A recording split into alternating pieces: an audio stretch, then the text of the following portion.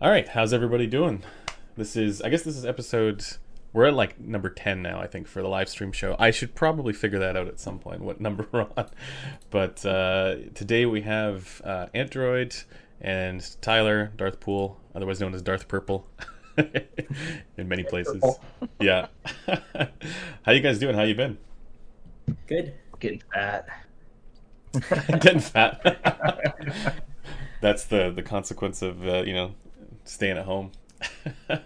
True, See, true. like And for me, it's like an excuse that I could use, but I don't know if it would have changed. um, yeah, also I do like the daily walks and then the TRX at home. So yeah. yeah. Um, all right, so I guess I might as well introduce Anthony here. So, for everyone unaware, Antdroid is a headphone reviewer, and I've actually linked his website below, Audio Discourse. Um, he's been in the review game for a long time, and one of the core members of the headphone community, and he's actually the reason why I'm doing this. I don't know if you know this, but he's the reason. Way back when I was I guess I was producing a few videos here and there, but I was on mostly Headfi and SBAF, and he introduced me to the headphone community, and the headphones.com guys and everything there, and as a result, it's only served to kind of empower and motivate me to keep creating more stuff. So it's his fault that I'm doing this. You But actually can blame RHA for that. I think we met oh through yeah, the that's right. We could CLT. definitely blame RHA. Yeah. But I guess Anthony, I'll let you introduce yourself a little bit here. I wanted to ask you, like, how did you get into reviewing, and what was your kind of background in this hobby? I guess I've been asking all the guests that kind of question, so I'll let you take it away from there.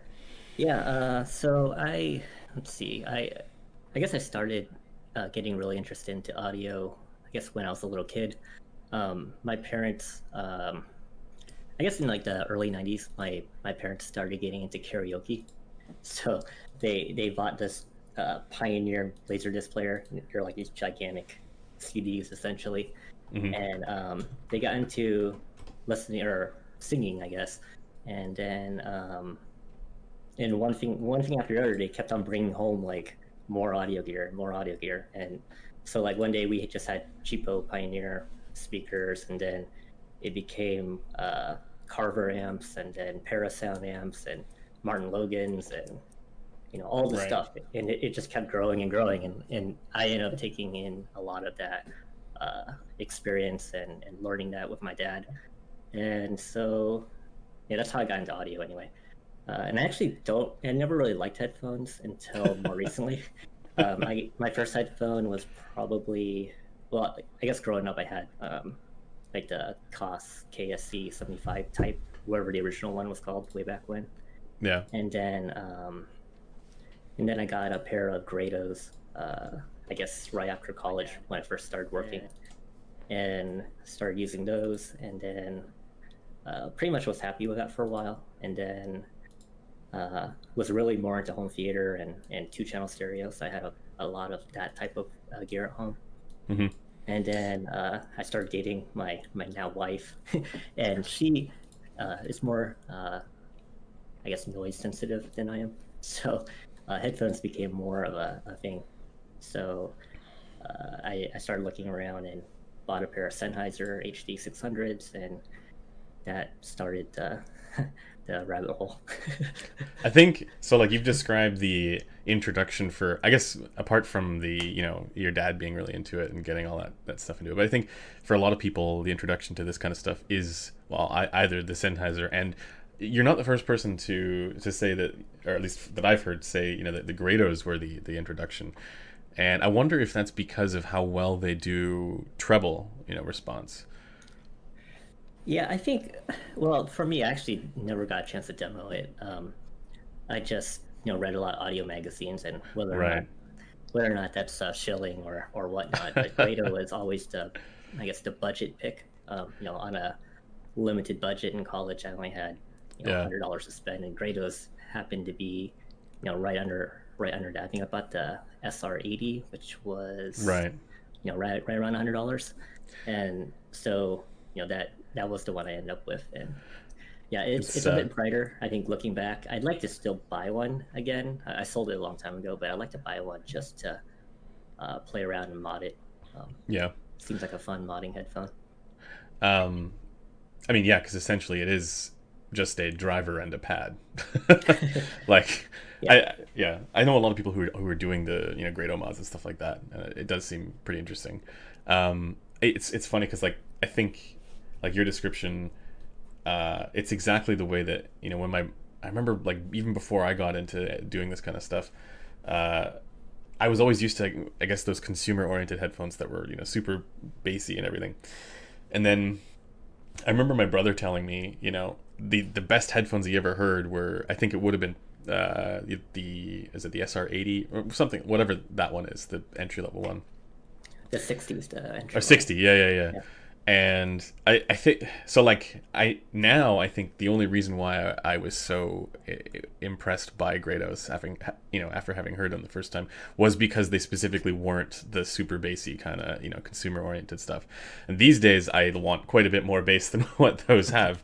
So it's kind of gone a little bit the other way, but it's still, I think a lot of it is because we're just not used to that, and then when we hear it for the first time, it's like, oh yeah, there's a lot more detail going on than we might have been used to, or a lot more stuff going on in treble and upper mids.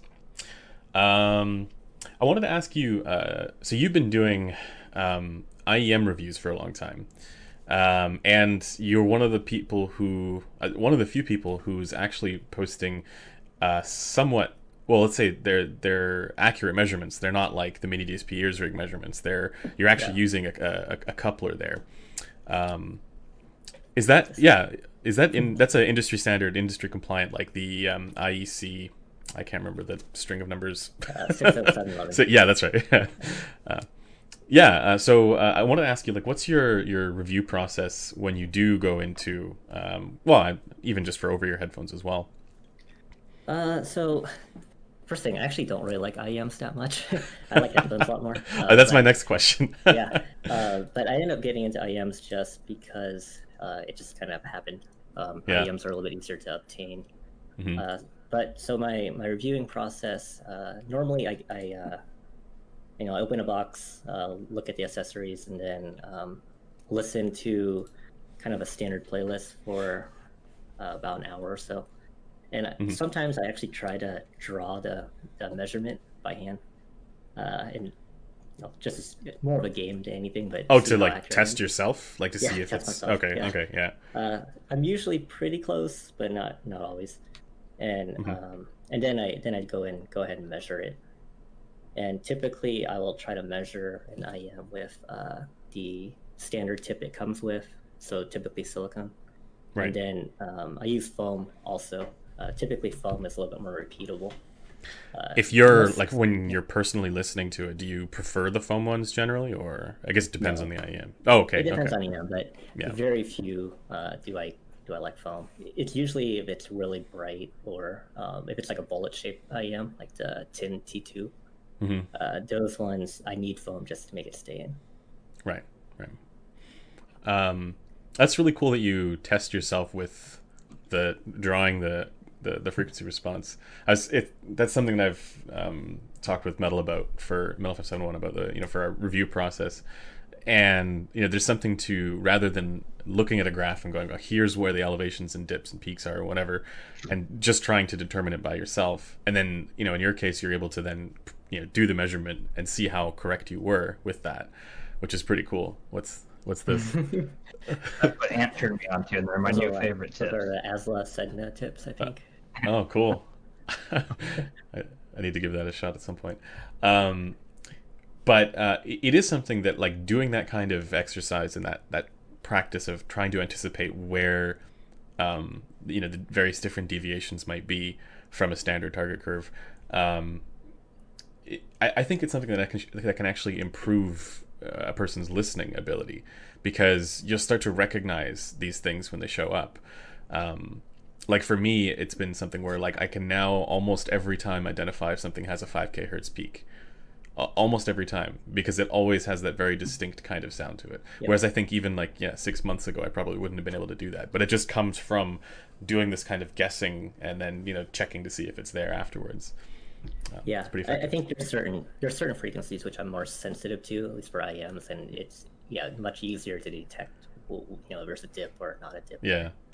Now, is that to do with kind of like what we were talking about a long time ago with the CL2, where Yeah, it's the shape of the actual physical shape of the ear canal can have an influence on how sensitive somebody is. yeah, I think so. But the CL2, I don't want to get back into this again, but the CL2 is just way too exaggerated in that area. Yeah. I mean, it's like 15, 18 dB at 5K, which is just absurd. Well, like I would have thought that that was a raw measurement, like just looking at it, and then when they say it's compensated, I go, oh, okay. It's even worse. Yeah, exactly. Actually, speaking of measurements, what is your like? Say, well, I have a few questions about that. But if you had like an ideal target curve to go for, that if you can think of an IEM that has the ideal target curve for you, what would that be? Yeah, so I just sent you that, the blessing too. Perfect. Yeah, It the did show up, by the way. I do have it in the other room. I've already done a quick unboxing. So, sweet. Yeah, yeah. so I guess about a year and a half ago, I drew out a frequency response that I thought was good for IEMs. It's more of a, I guess, slightly above neutral FR, Hmm. and I measured Sorry, the slightly blessing too. above being like slightly brighter or slightly more bass Sorry, shelf. slightly more bass. Yeah. Okay. And then I guess to compare it to like the Harman target, it's I think 2 to 4 dB less than in bass, and about 2 to 3 less in treble. So Okay. that kind of response, and I measured the blessing too, and it was like almost spot on, like plus or minus 1 or 2 dB from my Right. target. And those are going to from the target that you had drawn. It was very similar to that one. Yeah, if you look at my review, I think I Yeah. have a comparison of that. All right. I'll leave it. I'll add it to the description as well. um, yeah. I mean, so and that's the Harman over ear target that they're going with. Yeah, it's actually pretty close to the Harman over your target, but Yeah. it's for IEMs. Yeah. Yeah. Of course. Um, and so okay. So that brings me to the other question I had about frequency response.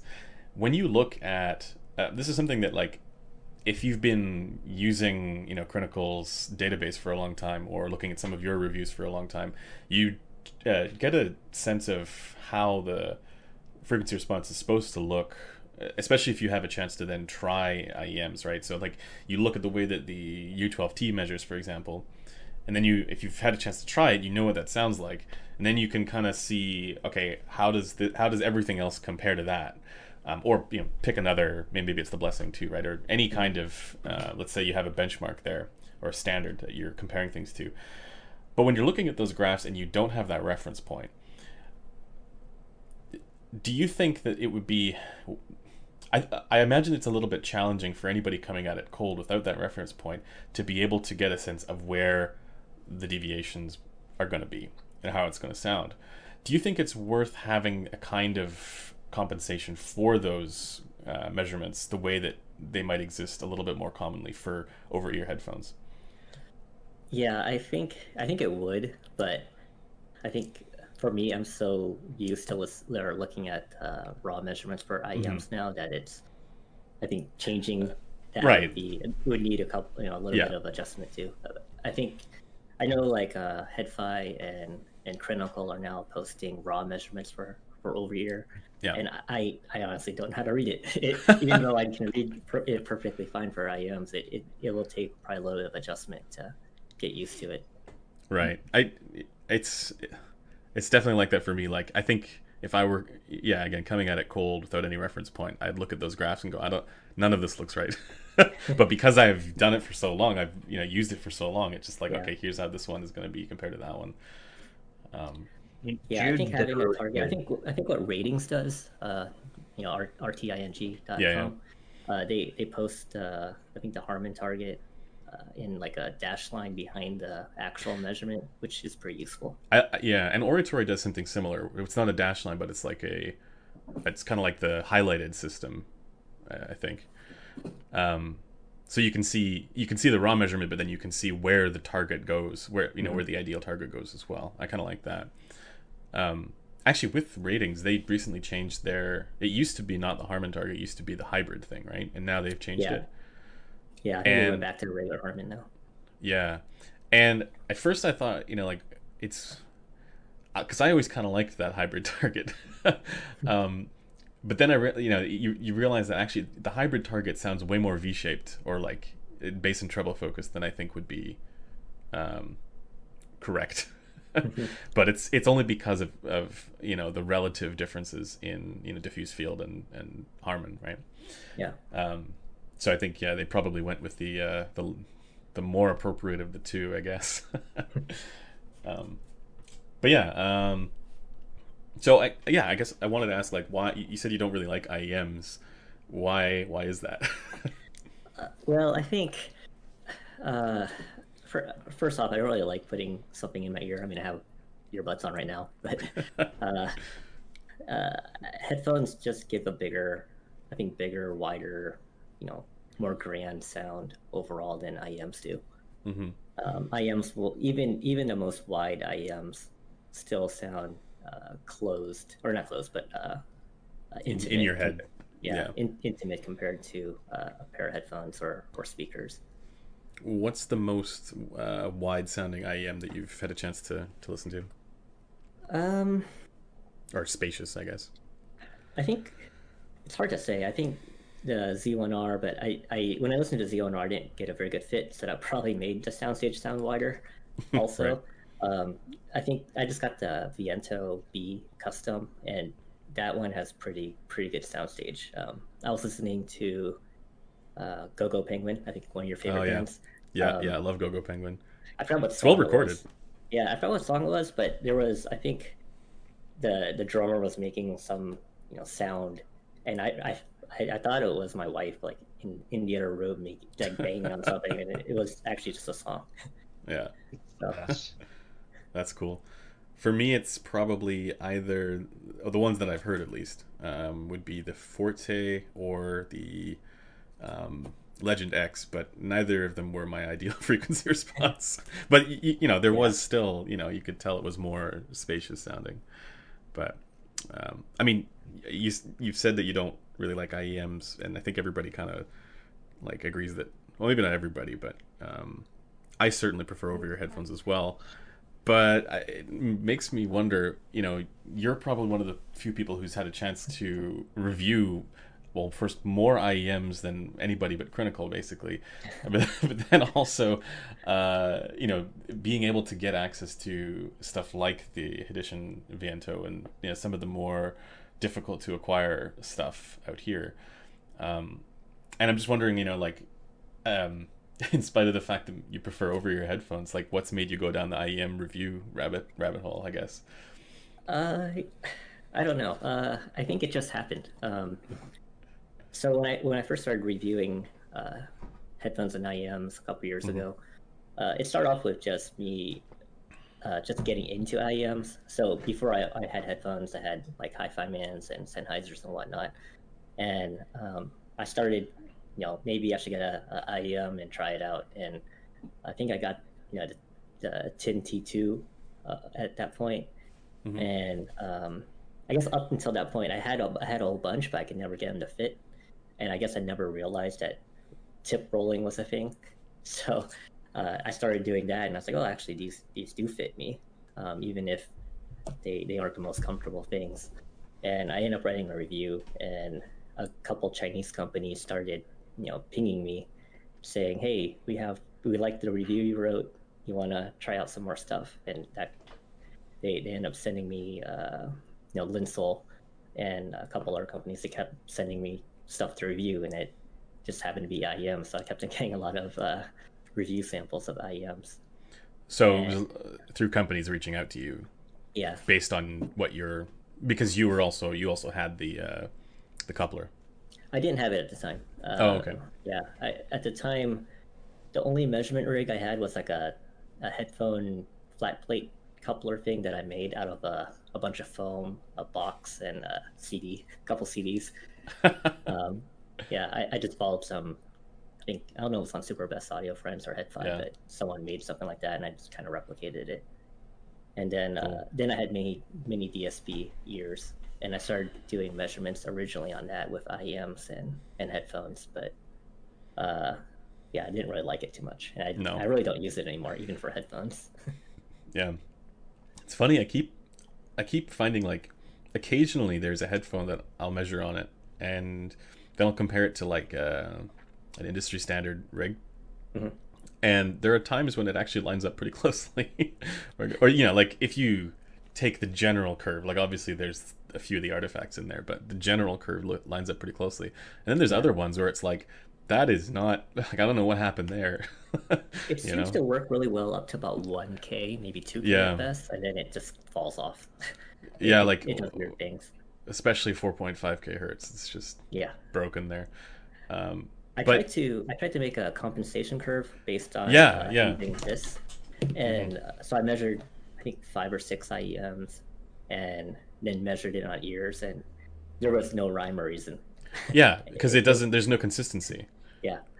some IEMs would be like heavily treble boosted, like randomly, and some would Yes. Yeah. would have no treble at all, and even though they're supposed to. So Yeah. yeah, I couldn't make any correlation at all. Yeah. That happened to me with the LCD i3, where I was just like, "What happened here? Like, it doesn't even look like anything what I'm hearing." So I just sort of stopped. I was like, I can't, measure IEMs until I have, the industry standard system to be able to do that. But Yeah, are you getting one? hopefully, if everything works out, Okay.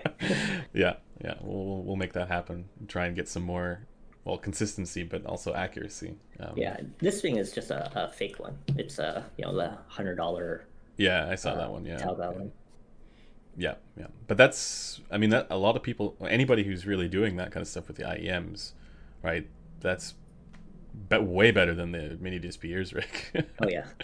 So, okay, I wanted to ask you as well. I mean, I know I've said this to you before, but so Antdroid has probably my favorite two headphones, my favorite combination. So, like, if I had to recommend like You too. buying two headphones, like one open, one well, you those are both open for you, right? Yeah, these are both of them. Yeah, so like I think my preference would probably be. I mean, I haven't heard the Verite closed yet, but I think if I were to do some sort of like two headphone combination, it would be probably the Verite closed and the Hyphaman Aria. But even in this case, the Verite open and the Hyphaman Aria, that's like, yeah, like ideal combination for like planar and dynamic. I think. Um, what got you to the point where you bought them? Was it just because you reviewed them and then you're like I like them so much? Is that how that worked? Or Uh, yeah, I don't know how I ended up getting the Verite, to be honest. I think uh, the Verite came out. I think I went to um, Torque's house, Ian, Mhm. from headphones.com, and Tyler was there too. And I think that was the first time I listened to the Verite. I think actually they had every single CMF headphone available at that meet, Yeah, and that just happened to be the one I liked the most. And I think the wood look is just amazing. The craftsmanship is really good, and so I came out of that liking it a lot, and then people started getting theirs. So it happened to be kind of a little bit after it came out, and then there's a bunch of delays to get all the yeah. customers their Veritas, and people started getting it and posting pictures, and I was like, oh man, this looks nice. And then yeah, I think Tyler got the Zeracody one, and yeah, Yeah, I got the there's AOS. yeah. People kept posting pictures. I got tempted, and then I emailed Zach one day, and he happened to have some leftover, I guess, early units. So the one I Mhm. have here is a mahogany. So this is not a production unit. Oh, This cool. was the original wood I think he was going to use, and then he ended up going with the Yeah, silkwood sable. here. Yeah. Or yeah. For wait, Easter egg. What's that? what's The Easter egg in the middle of your cups. Oh yeah, yeah. The original ones also have like a little. I don't know if you can actually see that. It's probably too dark, but there's a ZMF logo right in the oh middle. cool. Yeah. So he ended up having a couple of these left over, and he gave me a B stock pricing for it, so I ended up buying it. Nice, wicked. Yeah. Oh yeah, there you go. It's actually not the ZMF isn't what I normally. I guess my preferred signature. It doesn't really fall in line with that at all. It's It's a a bit lot. warm. Yeah. Yeah, it's a bit warmer. If you know me, I don't really like a lot of bass. The aria is definitely like my preferred signature. I find the Blessing 2 and the aria to be pretty similar. Interesting. This one might have a little bit more of a 5K peak, but Yeah, I definitely noticed that on the area as well. Yeah. but other than that, it's pretty similar. I think Yeah. in if you want to compare like a headphone to an IEM sound. But the ZMF just won me over. It's really, really nice to listen to at night when you just want to relax and chill out and listen to music. Have you tried the Verite on tubes? Yes, I had it. I had the Woo amp, the Fireflies, Right. Okay. and it didn't really sound that great on the stock tubes. But once I upgraded all the tubes in it, it sounded great.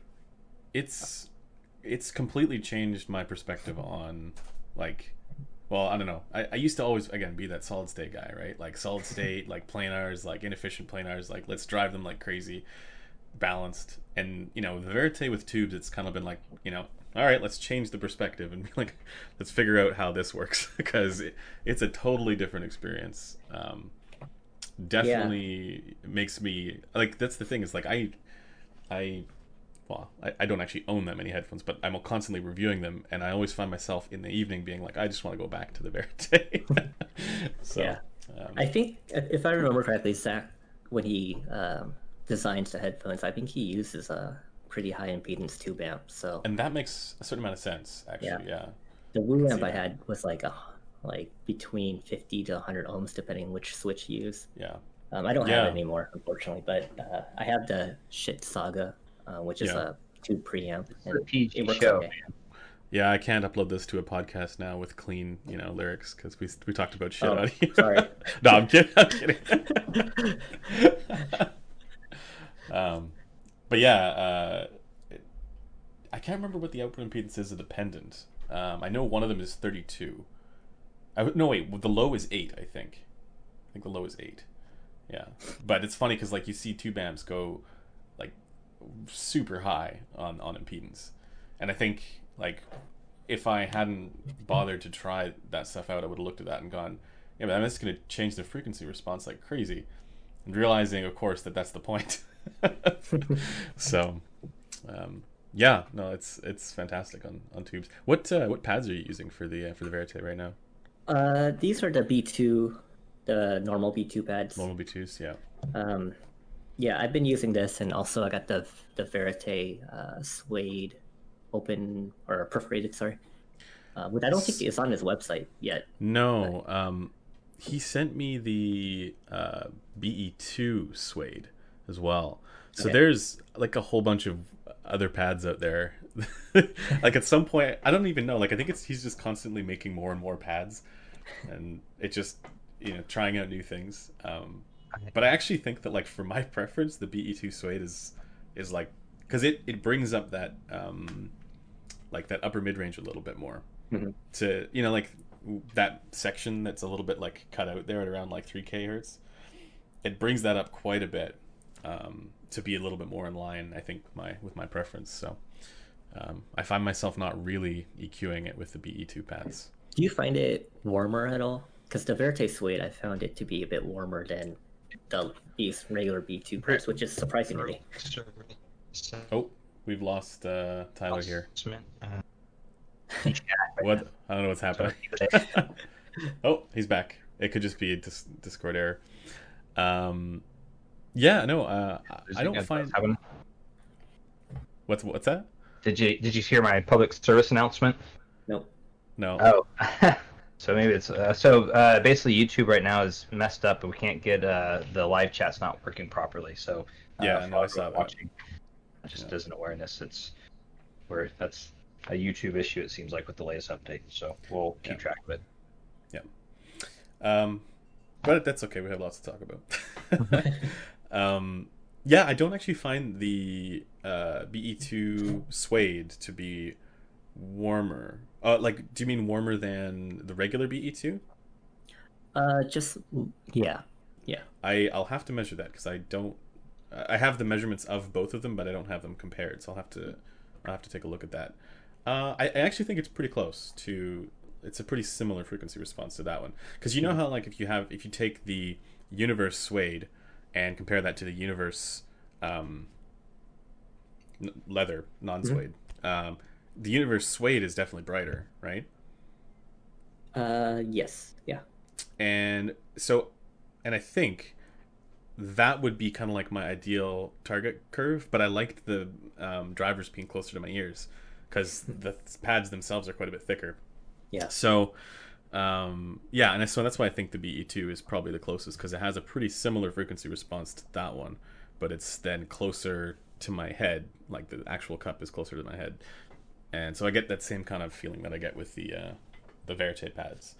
So to me, it's right now I'm really liking it. Of course, the comfort is like better. Yeah. Yeah. And yeah, the Hi-Fi Man Aria is like, I mean, as you mentioned, that 5K hertz peak there is, for me, it was something that I did EQ a little bit, but for the most part, I mean, it's solid frequency response and the performance there is just great. I don't know. How do you find it? Yeah, I like it a lot. I think I don't notice the 5K peak as much. Maybe it's just because I'm used to it, but Mm-hmm. I also don't listen super loud. I think normally headphones I listen to about 60, 70 max dB. So it doesn't come off as shrill as maybe other people might take it. I know a lot of people, like the people I've talked to, say, "Oh no, you shouldn't, base headphone on genre of music or anything like that, or tuning on genre of music." But like, I find if I listen to headphones like the Aria or just brighter headphones in general, like not brighter, but like that have a little bit more energy there at 5K hertz. Mhm. I do not like to listen to anything with electric guitars.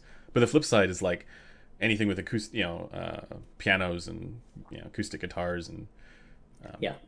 yeah, it's awesome with that stuff. So Yeah, that's why these two complement each other for me. that's exactly, yeah. Yeah, the aria is more for acoustic music, Hmm. symphony and jazz and Hmm. acoustic rock music, and then the verite is for like anything else.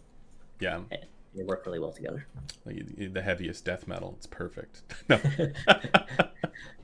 I mean it actually is. Not that I'm all that into that stuff anymore, but um, have you heard the Verite? I guess you would have heard the Verite closed as well, though, right? Yeah, I listened to it. I think at one of the headphone.com meets way back Oh when. yeah, yeah. It would have been the one in that I guess we did at the end of last year, right? No, before that. It Oh, was before that. before it Okay, came out. It was when I think when Ian had right. the demo unit, the pre-release Yeah, it was demo when. unit. Yeah, I think you and I heard it roughly around the same time, man. Yeah, I think it was the same meetup. And then I think Tyler got his first one. I don't know if he got two of them or not anymore. But then I listened to that a couple times as well. Yeah, I still need to get one of those. Each time I I don't. listen to it has been on different pads. So yeah, I don't remember which pad is which either because there's so many. Um, And I've been on different systems too. yeah, Yeah. so Makes a Tyler, difference. what would you say is like the? I mean, I know we've talked about this in the past, but like, just to catch everybody up, but what would you say is like the key difference between the Verite open and the Verite closed? Uh, it's it's so slight, but at the end of the day, I think it's the three. It's a weird thing to say, but it's the 3D factor uh, of the Verite close is it's just more prevalent, and you pick up more of it. It has more of that sounds like a 3D sound stage rather than a out in front sound stage, if that makes sense. Sorry, the Um, closed has more of that. yeah, the closed has more of it. It has there's a weird presentation of the stage in Yeah. imaging, and I think it's for for that it's just slightly better. It just separates a little bit better for whatever reason. It seems like to me, but it's I mean it's pretty minute. It's like I always say to anybody, if you're looking at the Verite opens or the Verite close, go with what you need in that scenario. Like, so Right. are you going to be in an office, or do you have kids, or you need to not disturb people? Then go verite closed. If you don't, you can have opens, then go with the opens. It's that's really at the end of the day. But yeah, I would say though that the verite closed to me is like just, I hate giving percentages, but like it'd be like a couple percentage points better than the verite open. That's right in line with my post recently on the forum. I do. I mean, we could talk about that actually. Like, I get a lot of those questions all the time in the comments for my reviews, just saying like how much percentage better is this thing over that thing, and I'm actually just working on a video on that right now. But I I just find it's an impossible question to answer because I actually have a general idea of where I think it is, like the percentage differences, like how much better one headphone is from another, percentage wise for detail or just overall sound quality. But like I feel really weird kind of telling somebody else that because so much of it, like they might go out and then buy it and be like, I don't hear any real improvement, and then you lied to me. Right. That's the thing that people always forget. It's like, and you had that egghead Oh conversation. yeah. Which I love that. That was awesome. I I enjoy psychology stuff. Yeah. So to me, like you have to take into all of the factors, right? There's other things that are going on in any review. So Ant, you know this too. Like you could have too much coffee. You could have I definitely do. environmentally, like there's all those things, and then throw in on top of that all your lifetime experiences, right? So that's, as much as that sounds cheesy, it's everything that I had growing up. Like, so Ant, you're talking about how you got into music, and Andrew, you too. Like, same thing. Like, I grew up with live music in my house, like pretty much every weekend, or I went to orchestras or concerts or whatever, bars and bands all the time. So that factors into how you perceive things too, if that makes sense. So like that, as you Yeah. progress in life, your lifetime experiences and all that fun stuff, those all factor into it. And I'm oversimplifying it, but that's something that people don't really account for. Like, so in my opinion, like, so for Yeah. like what you were talking about, and then the psychology of it, like, so your opinions, and for people listening to reviewers, from my take of it is they should look at the people that are closest to their experiences or their expectations and find Right. those similarities, because then you can have at least a baseline of what you like. Like, so you and Ant both like more of a trebly higher, like a higher sound profile, right? Like, so the Hi-Fi Man arias, the Anandas. So like, when you guys are reviewing stuff, that's your preference, and so people watching those reviews should take that into account. Like, so that's my perspective on why sometimes you get those weird people like, what, oh, you offered me the wrong thing. Well, it's like, well, what was your actual preference? you know Well, I think also in addition to that, I mean, you're talking about like the environmental and cultural factors that lead you to have the preferences that you do, which I think are super important to take into consideration, especially because somebody, again, if they're only listening to EDM, right? If that's exclusively the type of music that they like, I don't know if my frequency response preference is going to line up with theirs. It might, but like I can't be as confident about that because Probably doubtful. I'm not. Well, yeah, I'm just not as familiar with that style of music. It's not my go-to, right? But the other thing to consider, I think, is like all the different factors that led up to when you were listening to it that day. So what time. It's amazing how much of a difference it makes. Listening to something at the end of the day from the beginning of the day. I think we've actually talked about this before, but like say you just came from the construction site or like all day long. yeah, or you're around kids, yeah, it makes a big difference of for whether or not you're. And I even find like not just difference as far as like preference for tonality, but difference as far as whether or not I'm able to identify advantages in technical stuff as well, like detail retrieval and stage and whatever else. So I almost feel like the best listening gets done in the first half of the day for like a reviewer, right? If you're reviewing a headphone. Coffee and Yeah. Yeah. One of the things that kind of relate to this, when I reviewed the Odyssey LCDX, Yeah. the weight of that thing just Oh yeah. made me not like it at all. I actually It's have one here. I'm going to be reviewing it as well, so I'm looking forward to comparing. oh good. Get your neck ready. Yeah, yeah.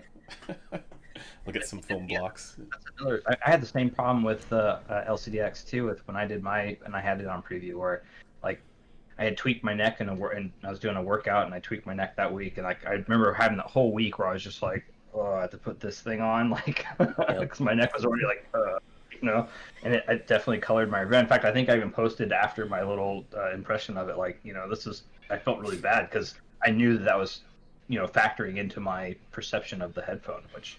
I think you can still make an assessment though of like how good the technical performance is and the frequency response, and then still say that you didn't like it. You didn't like the experience, right? Yeah. It's for me. It was a little more challenging just because I literally couldn't wear it for more than half an hour at a time. Oh, It was just yeah. way too painful to wear. I'm Kinda not like that exactly the with- biggest guy, so wearing that is pretty painful. Like it's like double the weight of the Aria, for example. Yeah, So yeah, definitely. I mean, how do you find the comfort of the Aria with like the huge cups? it's great. I actually Yeah, love it. I can wear that all day. I've been using it for conference calls now that I've been working from home, like 8 hours a day. No issues at all. yeah. Yeah, but how big is the Ananda comparatively to the Arya? Is it the Well, same cup? yeah, the cups are the same The cups are size, the but same.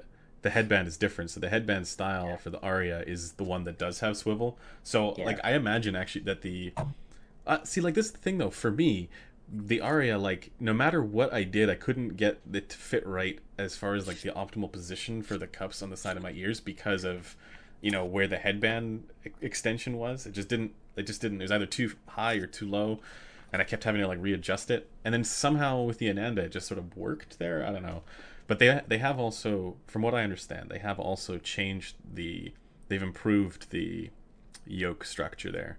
Yeah. Um, so do you Yeah, have the one that's the new one? this is. It feels like it's reinforced a lot better. I used to have the Yeah. HE560, which Oh yeah. used the same headband, but the yoke here um, was just injection molded plastic, and it looked like there was a space. Like when it broke 3 times. Oh When it gosh. broke, it looked like there was supposed to be something in the middle because it's Yeah. hollow, and Right. uh, yeah, so it broke 3 times, and I ended up getting a 3D printed version of this yoke, so I still have that headband sitting in a drawer somewhere. But it looks like on the new version they put a steel reinforcement strip all the way along Yeah. the yoke, which is probably where that Yeah. hole was supposed to be for. Yeah. There's that diagram that they post on their like marketing materials where it does like the cross section of the yoke, and you can see it's like got the reinforced piece in there. I don't know if that's actually what it looks like, but yeah, I imagine they did improve it a lot. It improved the failure rates on it because like It, for everybody those things were breaking. Like even the HE400i and all those. yeah, There was it like a actually weak feels one. different too. Like the original one, it felt like plastic and was Yeah. warm to touch. This feels cool to the touch to me. One of the So cool things actually that I realized, well, I didn't realize it until recently, but what you can do is if you have an Ananda, you can actually, or even a Sundara probably, is you can get that headband, right? Is that you can get like Yeah, you could probably and just then, pop it here. These look because like those these are, yeah, just yeah. I'm not 100% sure they fit. I guess I'll need. I have an extra one downstairs, but I believe the this shape right here is slightly different. But Oh, I is can it? double Okay. check that. Yeah. Because I saw some photos of some people doing it, and I wasn't Okay. sure if they did it with the new one, like the new headband, or the old one, or how they did it. But there's definitely photos out there of like people having an Ananda with the other style of headband, which to me, like, previously when I first reviewed the Ananda, like almost a year ago, I found that the pad pressure, like on my jaw, was just too much. And I don't know, like nothing changed in the frequency response. Like I couldn't tell there's any difference, but maybe they did make the pad angle a little bit more extreme on that one too. So like, because the Sundara was definitely a lot more comfortable the second time around that I tried it, and they changed the angle of the pads. And I wonder if they did that with the Ananda as well, but I couldn't compare because I didn't have the old one there as well. So, but yeah, no actual like sonic changes, thankfully. Hmm. But um, Yeah, if you were to so for other pieces of setup equipment, you're using the you said the Woo Audio Fireflies, right? I actually don't have them anymore. Oh, okay. So I've, what do you I've use now as your? I've gone to inappropriate word stack of stuff. uh, You can say it. so I have a shit Bifrost 2, the Jotunheim Saga Plus, and I also have an Asgard 3, but it's in a different room now. The Bifrost 2 uses Tyler. You were talking about this in a recent one, but the Bifrost 2, that's apparently one of the better DACs out there that you can get like for the money, right? Like that's right. How much is that? I think it's like it's less expensive than the Army ADI2, right? Yeah, it's like $600-700, I think. I think I Yeah, got it cheaper because I bought it with the bundle with the Jotunheim R. Uh, right. but yeah, it's not. I mean, as far as like bang for your buck, like it's. Yeah, I mean, I'm trying. It's I fantastic. struggle to find one that would even remotely come close to it. Like, because it yeah, competes with the RME, and the RME is already like, yeah. punching way above its weight class. I sold the RME after I got the Bifrost 2. There you I, go. I haven't been using the RME. I only turned it on recently because I have this weird issue. I was talking to you, Andrew, about it. Like, Yeah. I can't get my mic to work Oh with yeah. my Bifrost for some reason. This specific mic only. So I turned on the RME. I was like, oh wow, I forgot how good the RME is. Yeah. Don't say that, I might regret my sale. Well, it's all about the Regret. like the EQ that you get on it. I think the hmm RME. Yeah, That's in the that's pretty pictures. pretty Yeah. pictures is what I have it for. I'm not gonna lie to you guys. I have it for the pretty pictures. But I put it to the actually, standard. And the newer one uses the FS uses the 4493, whereas the hmm older one uses the 4490. hmm And I wonder, okay, like that's stuff that I don't know where the tangible difference shows up there. I mean, they post like that it has better, signal to noise and all this stuff, but like I don't know if that's tangible the way that implementation matters. Yeah, I don't think so. I mean, I think that it's there. I mean, there's obviously that goes back to that measuring versus, can you actually hear the difference type of stuff. Yeah, Um, the issue is that almost every time that I've heard a DAC or that I've evaluated a DAC that has a newer chip, I've preferred it with the newer chip almost every time. There's been exceptions, but yeah. like well, when I tried the DAC with the 4497, I was like, oh yeah, this sounds great. But then I'm thinking to myself, it's probably more to do with the amplifiers or that's being used in the because it was an all-in-one system, right? And less actually about the DAC making a difference there. But Could I be. do know that manufacturers care about this a lot, and to the point where like some of the guys were telling me at CanGym, they're like, yeah, we had to delay the release of a product because a new DAC chip came out from whatever company it was, I don't remember, and we had to Oh, redesign yeah. it because we had to implement the newer DAC because everybody wanted the latest and greatest DAC chip. Mhm. So Yeah. whether or not it actually makes a difference, I don't know. I think that's the thing. Like, you have to train your ears so well. You have to have. I mean, I don't know. Like, I'm not. I can. I just started being able to really hear a true. Like, once you actually have it, then you can start hearing it. But it's so tough to convey that difference in a review of a DAC. I mean, Yeah. you guys know. Like, Yeah. it's like I think Ian mentioned it a while back, or Torque, and it was like you tend to over exaggerate those differences just to get the point across because it's so minimal. Yeah. But there is a difference. I mean, yeah, I think the best way to test that is to go from a Saber DAC to an AKM DAC Yes. to a Burr Brown, and then Saber kind of DACs. they're Yeah. bright bright, and Analytic for sure. Yeah. yeah. And then you got the AKMs, which have the smoother sound signature, and then you have the Burr Browns, which are might as well throw butter and caramel in a pan and add some milk and drink it. I don't know. but Um, but that's I don't know. That was the other thing actually. Sorry, I'm gonna interrupt the no, flow a no. little bit. But that's something else that's kind of interesting to me is like you throw that stuff in there, like going back to a previous conversation where it's uh, your expectations of things or Mm, your understanding of things. So that goes to the experience, right? So someone has they just bought a HD 600 and they've had it for years. How do you convey that 600 compared to something else if they never experienced it, right? So that's what a lot of people are going to reviewers for, but it's the reviewers have all these experiences already, so mhm. it's kind of hard to convey that in a way that someone that's never had them understands it.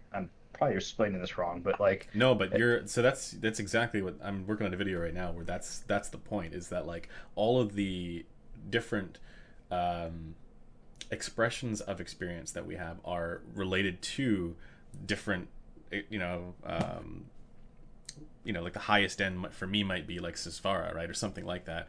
That's what everything is relative to, right? Because Yeah. we've had all those experiences, we know where everything kind of falls in relation to each other. Obviously, you want to have them side by side to be able to like get Yeah. everything and be sure about it. But like, knowing what's possible for soundstage or detail or that euphonic quality of the ZMF headphones. Okay, what do you guys think? The term euphonic. Is there a better way to describe this? Because I've been struggling with it. Band, Like, right? how do I communicate that? What do you think, Android? I have no idea. But you know what I'm talking about, right? Like it is a specific thing there. Maybe it's related to It's a decay. euphoria for your. It's a sonic Yeah. euphoria for your ears.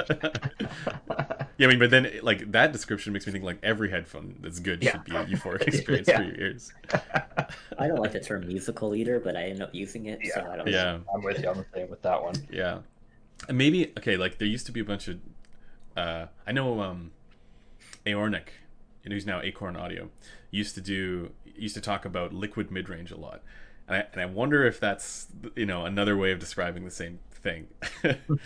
Maybe. But Jude Collins just came up with a comment. He's like, "Yeah, how do you explain a color to someone that's never seen that color ever? Like a colorblind person, the color, That's Yeah. that too." yeah, this gets into the question of some of the philosophy stuff that we were getting into in the thread, which is everybody can go and read that if you guys want It's a good to one. get into some really annoying isms. But uh, but yeah. So okay, we just went over the source gear. Oh yeah, I wanted to ask the DAC specifically in the Bifrost too. So I know it's a custom one. We talked about this before, but is it different from the DACs that? So like how if you get a shit audio Modi amp or you can get like a DAC set piece in it, right? you get the one that's in the Modi Bifrost or you 2. get the- Yeah, exactly. The DAC that's in the Bifrost 2 is it's its own thing though, right? Yeah, I believe so. if I remember correctly, it has they have a true multi-bit. They rebranded their R2R stuff to multi-bit, and I think it's a different version than the one you can upgrade the old Bifrost with. So Okay. it's kind of I think misleading because they're called true multi-bit, but they're actually different DACs. And there's Okay.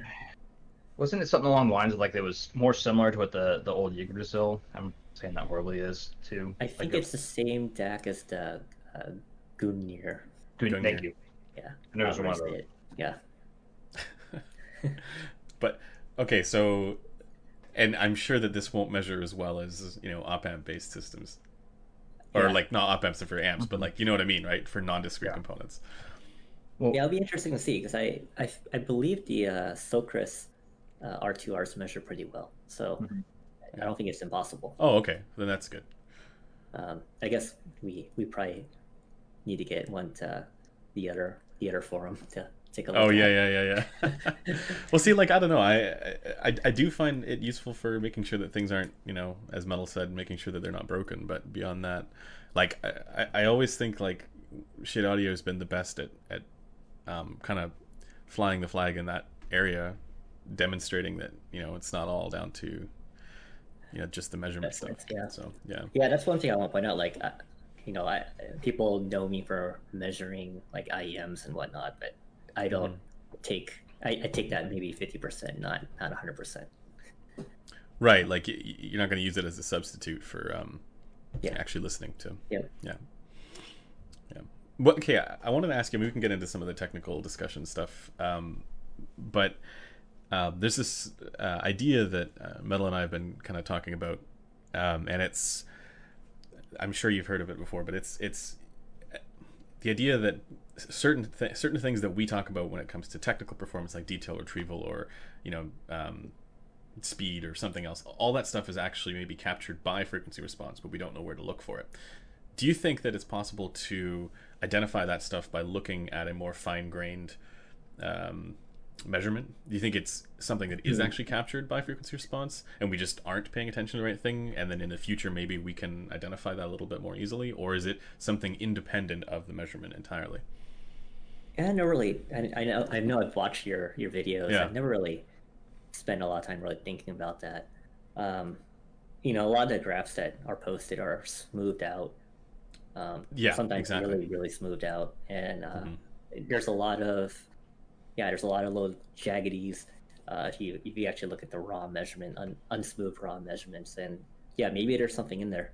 Um, a lot of things that people, at least from my experience listening to, like IEMs and headphones, I think personally for me, IEMs are easier to listen and hear differences, mostly because it's completely isolated.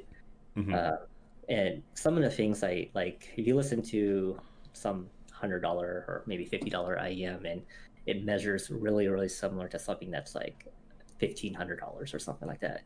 Um, if you look at a graph, you'll think they sound the same, but there's a lot of little minute details that you get with the higher Hmm. the higher price stuff. Like a lot of it is, I believe, more in like the harmonics, like Like second how, harmonic kind of stuff. yeah, like how like a cymbal crashes, or Mm. like all the resonance of that sound that is missing on a lower priced IEM or headphone Hmm. that you capture with a higher priced product or Oh, higher. talking about, Yeah, yeah, resonances. But wouldn't that also then be captured by the frequency response? I was talking to somebody else about this as well, making a similar point. But like, wouldn't then the resonances also show up in the frequency response and then completely be obscured again, depending on the smoothing? Because as you're saying, like if yeah, you just post a measurement without smoothing, like the problem with doing that is like for us, we don't want to do that necessarily because, if there's any imperfection in our measuring environment, there's a chance that that could be what it is, and so it doesn't look very good. It doesn't look clean, but maybe that's where it actually is. yeah. Yeah, I don't really know, to be honest. Because the frequency response really just shows your Hmm. peak SPL decibel level, Hmm. and that might cover up some of the other stuff too. But yeah, I mean, and that also goes along to the idea of when we're doing sine wave sweeps, it's only playing one tone across one frequency band at one point. hmm It's not actually playing multiple tones at the same time. So we don't like, and if you're listening to music, you're getting like lots, right? So hmm you might get a general curve and get a sense of how that one tone goes for SPL, but you don't know necessarily like if it's going to be perfectly represented, in the music as yeah. well. Some of the other stuff that I've kind of looked into, but not too hard, mostly because I don't trust the measurements, is like the decay and CSD and all that stuff. CSD, yeah, stuff like that. But I don't trust my measurements enough to use any of that. But Yeah. there is some correlation, like very very high level correlation I've seen in like um, decay of like a DD versus a BA, for example. Interesting. But it's not something I would post because I don't trust the data. Yeah, I mean it's that same thing with like even Corinne was talking about how there's no other way to explain a lot of this stuff right now. So Mhm. maybe CSD is just frequency response, but at the same time, like we don't know the value of it yet. I'm intended to agree with Metal on that. Like at the moment, I don't think it's something we can reliably use. But it'd be nice if we could find something like that, because then I could say, this quality in the ZMF Verite that I'm calling euphonic is maybe the result of certain CSD characteristics, or I don't know, Yeah. something like that. But um, we got to get more engineers on to to answer that, I think. Um, okay, I guess we could move on to. Oh yeah, I wanted to ask you about. Yeah, you're saying BA versus DD IEMs.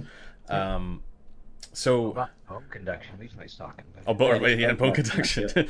and the yeah, even like electrostatic and IEMs and all that stuff. But for oh yeah, you've got the unique melody messed around, don't you? Yeah, I need to try that. I heard that was. So I was supposed to be on the review tour for that, but I don't know what happened with it. I think they're still touring, but it was starting in New York, so it's making its way over here. Hmm. I think you're after me on that tour, Okay, cool. but But probably the just go meet Tyler. well, I was gonna say, Ant, like for your thought process, I put the Pentacon cable on it, and I don't know, like I'm not an IEM guy, so like, but to me, it seemed like the extra power gave it. It just seemed it got brighter to me for More bone conducting. yeah, yeah. More bones are being conducted. My brain rattled a little bit more.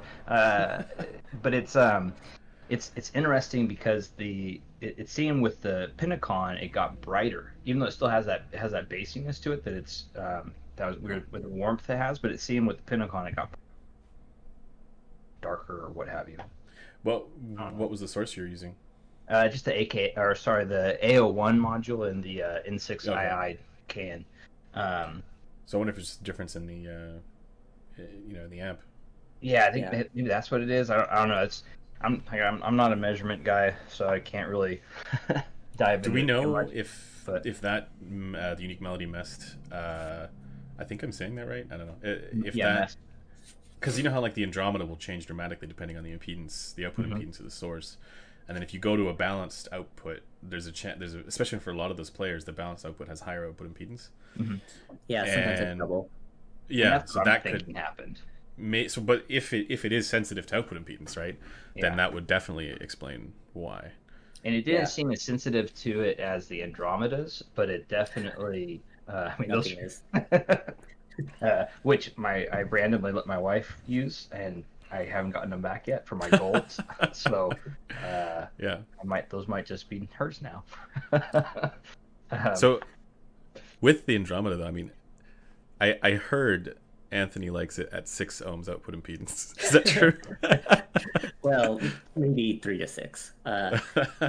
So yeah, I don't I actually have an upcoming podcast on that Oh, cool. IEM. Um, it's not going to be a.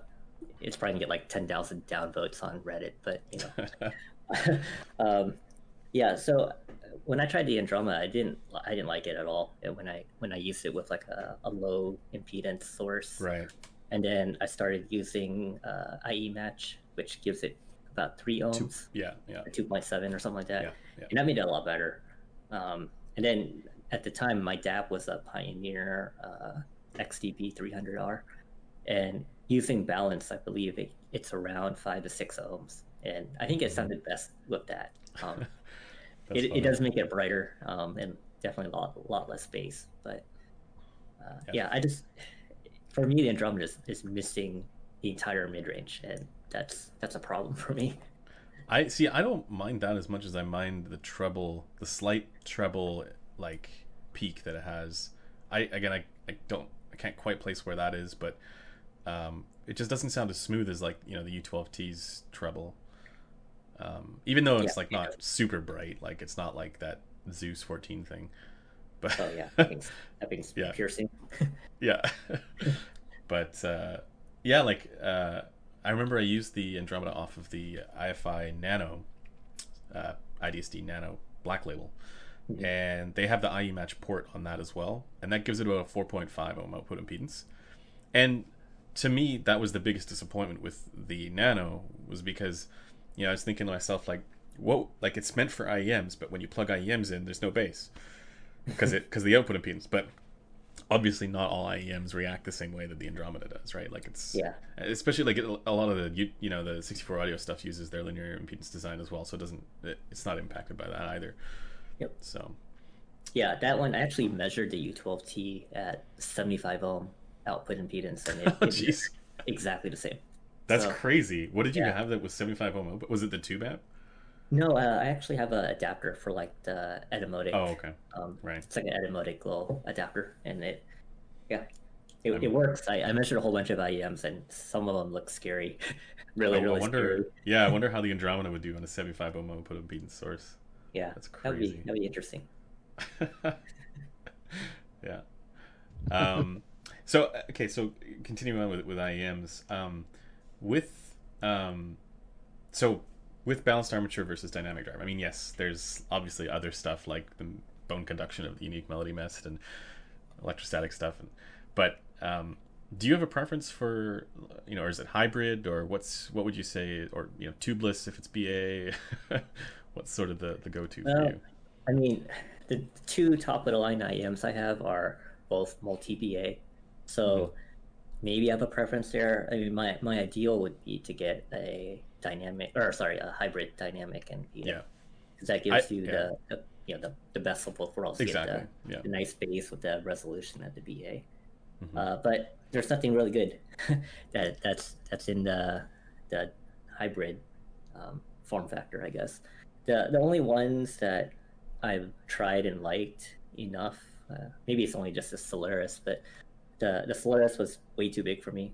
I bought The it and then ended up selling it a couple months later. physical size of them, and yeah, Yeah. And then the Sony IER-Z1R, that's also way too big. right. So the issue with that one is if you don't get good fit, then it's extremely bright. Okay. I think Critical has a post on it on his website with a graph showing different insertion depths, and yeah, I was, if you look at his graph, there's a yellow graph. That's probably what I was hearing, where you get this gigantic 8 or 9K peak, and so it just sounded disjointed and really bright for me. Mm-hmm. Uh, yeah. What did you have? You had a chance to try the Tia Trio? I did try that briefly, I think at one of the meetups we had, and um, it was okay. It didn't sound really correct to me, so that's why I didn't It's really more like it. V shape Yeah, than the it's a little U12T. bright as well. Yeah. Sorry, is your the other one that you have the U12T or I have the Viento the Viento? Okay. and the VX, QDC and QDC. Yeah. VX. Okay. Okay. Oh, it's Anole. Is that how you Yep. say it? Okay. Yeah, Anole. I keep Or calling it Anole. Anole. Yeah. um. Yeah. Okay. So it happens to be you're saying it happens to be the case that the ones that you actually end up owning are the multi BA ones. Yeah, I Um, think for whatever reason, it seems like the hybrid market, hmm. they can't get it completely right, and the Yeah, ones that are right are just ginormous. but Maybe it's hybrid, because they need that bigger chamber to get the DE to work correctly. right? But the hybrid would still be the best of, like, if we could get a hybrid that would be, we get the best of both worlds, right? Yeah, Get the bass slam and the all the detail for everything else. yeah. I mean, like the Blessing 2, I sent you actually, I think 3 hybrids this Yeah, week. yeah, the Um, Dunu hybrids as well. Yeah. yeah, I think for me personally, that price range is probably okay to have. It's what, three to $500 range, because they actually fit me. They don't, they're not flagship level, but they do the job. Right, right. Um, you liked obviously the Dunu Luna, which is a dynamic driver, pure. That one's pure beryllium, right? Yeah, pure beryllium. I wanted to ask what you think of pure beryllium dynamic driver IEMs compared to the kind of like high end multi BA stuff as far as like detail goes. Like, so if you were to compare something like either the Viento or the Anole or the VX or the U12T with something like the Dunu Luna for like detail capability, like, do you think that there is still an advantage for multi BA IEMs as far as that detail is concerned? I actually, yeah, I was really surprised with the Luna. I think I didn't do a great job of doing a A/B comparison between the two because I had a very limited time with the Luna. It was a tour unit, but I think it's pretty close to the top of the line VAs, but not quite there. I think like the QDC VX still beats it in terms of technical performance and detail retrieval. But yeah, the I think going back to Luna, the Luna has, it's kind of in between like a traditional DD and a BA sound. It's not, if you're expecting it to have like the nice natural decay, it doesn't quite have that. It's a little bit faster. Right. Yeah, but it also has a very sharp 5K peak too. So Right. if you don't like that, you're gonna No, hate it. yeah. Well, I notice it. I don't know if I'm not super bothered by it all the time, but I do notice it. Um, Mostly, I notice it in like cymbal hits and stuff like that. But Yeah. yeah, like the reason why that's an interesting, I guess, question for me is because of like this is like the A8000 from Final Audio with the pure beryllium as well, and it seems like that's So now there's a couple of manufacturers who are doing, single dynamic driver pure beryllium IEMs, and I do wonder, like, like, is there a limit to what's possible with dynamic drivers, and in IEMs, and is that limit still below what the best you can do with BAs is? Because like, I've always thought of that comparison between BA and dynamic driver IEMs as being kind of similar to the comparison between planars and dynamic drivers and over-ear headphones. Obviously, it's not the same because with planars, it's a different sound from BAs. Like, you don't get quite the same kind of tightness that you do with planars. But that distinction where, if you look at like the super high-end, I know Tyler doesn't agree with me here, but the super high-end headphones like the Susvara and the LCD4 and the AB1266TC and all this stuff, the planars, in my opinion, they are able to do more there for detail, and the best we've gotten for detail for dynamic driver IEMs is the Utopia, which is pure beryllium, and that's kind of why I'm wondering, like, do you think that for dynamic driver IEMs and pure beryllium, is that kind of the limit that we get to? Is it still a little bit shy of what the best that's possible in like tubeless BA, for example? Sorry, that's a long-winded question. Yeah, I'm terrible at that. But I will make some assumptions on what you just said because I don't remember everything. So first off, there's planar IEMs too, like this one. Yeah, which one is that? Sorry, okay, yeah. This is a Unique Melody ME1. Okay. I don't recommend anyone buying it, to be honest, but okay. It requires a lot of EQ, just like any. Hey, yeah. So planar IEMs so far, I've had mixed experiences with, as you know. you have to have equalizer, otherwise you're not gonna like your life. Yeah. I mean, for me, like, I'm a materials engineer by trade, so new materials are always something that I'm developing or looking at, working with other companies for. So I don't think we've tapped everything yet. I think there's still optimizations that could happen. With metals, there's always new alloys popping up that takes the best of both worlds, and you can combine and mix things to make something that you want. And I also think, like, the IEM shell design makes a big difference on how how stuff sound. So I think there's still work involved or work that needs to be done to improve, like, beryllium drivers or any other dynamic material. Right. So, like, maybe dynamic driver can get there for detail retrieval, can get to the level of multi BAs, like the high end ones as well. It's just maybe we're not there yet. Yeah, I mean, I was working with like a company on like a work related project, but they were at a trade show. They were showing off like their carbon fiber dynamic drivers that were like this big, like a tweeter, and that stuff is still being developed, and it's ultra thin, high stiffness materials that can help get that good pistonic movement that you need to have a really good controlled sound. And so I think there's a lot of stuff out there being developed that we just don't know about, or it's still out there to be developed. Speaking of new technologies, did you get a chance to try out the Head Audio headphone? No, that's not. I haven't tried it yet. Okay, just because that's you mentioned like the pistonic movement there for the diaphragm, and that's one that doesn't have pistonic movement. It's got that breathing movement rather than the pistonic movement. But I also think it's a very large and heavy headphone, so maybe you wouldn't have the greatest time with that one. Yeah. I think there's a tour. There's a tour available. I might try to join, so we'll see. Yeah. Sorry, was that Tyler? I would say that I think Ant would like the SR1A. I do like it. It's controversial, but I do like it. Yeah. Why is it controversial that you like it?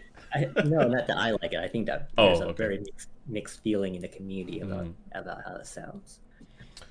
Right. I understand. I mean, is what well, it is. I mean, I showed some pictures of it to my girlfriend, and she laughed for like 15 minutes straight. So, I mean, maybe it's controversial for that reason as well. Yeah, I don't know. My wife would approve. Yeah, my wife walked in on me the other day with it on. She's like, "What the? You wearing? You're wearing a cheese grater on your head." Yeah. No, I still need to play around with that the SR1A. Like the only experience I had was at that meet with you guys, where I tried Tyler's. So, well, sorry, what was that? I missed I think the. that was the Jotunheim R. That's the combo I Yeah. have currently, but it was the demo unit, I believe. Oh, okay. Yeah. Have you tried the new amp they have, Tyler? The HS1A or whatever. Yeah, yeah. No, I haven't. I've been wanting to try it. That one's weird for me because I'm waiting on a couple more people's reviews of the headphone out on it. Because if the headphone out was as good as the SPL Phonitor X, which is my current set standard for solid states, I was thinking about just getting rid of the Phonitor and just having that as a single desktop type setup, and then also the Jotunheim R and stuff. But it seems like it's still on the fence with that one. So, but it is supposed to be the best SR1A driver though. So, Hmm. but we'll see. I mean, Maybe if Tort gets it, I'll see if I can sneak to his house when this whole crazy stuff's over and yeah. try it out. The SR1A is really interesting to me because I think, like, disregarding the way that it looks, or like the form and fit and all that stuff, yeah, I love that stuff that like is kind of groundbreaking as far as headphones goes, and it makes me wonder, like, you know, um, if it actually is, again, like I need to actually evaluate it at home to be able to understand, you know, everything, but you know, if that's a way forward for, like, you know, the next step, right? Because like if we think back in like 2010 or even earlier, when planar magnetic headphones were, you know, first becoming a little bit more common, now it's like you get planars like everywhere, right? And we have, you know, there's gonna be another next step for this kind of stuff as well, I imagine. And I could see something like the ribbon driver being, or even, you know, like what Head Audio is doing with the AMT driver. You know, I could see that kind of stuff being implemented as well in more commonly in different designs. So I'm excited for that reason, for like technological advancement reasons. But yeah, as far as like using it as a regular headphone, I don't know if I'd be able to do that. Yeah. I also don't want to like completely change my whole setup just to have Yeah, one. one head. Whoa, where's the camera? There it is. Yeah, one headphone. Yeah. Right, because it requires a different, it requires yeah, the Very Jotunheim R, specific or the, amp. yeah.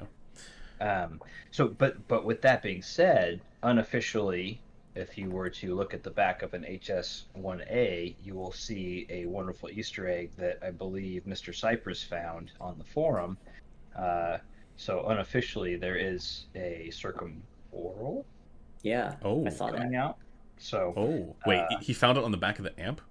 it's yeah. So on the back of the amp, there's a little thing that mentions circumoral on output. So uh, there's that, and I think it's a kind of like one of those open Yeah. secrets that they're working on it. So it's not official, but it's I think they're trying to figure out a way to make a circumoral SR1A.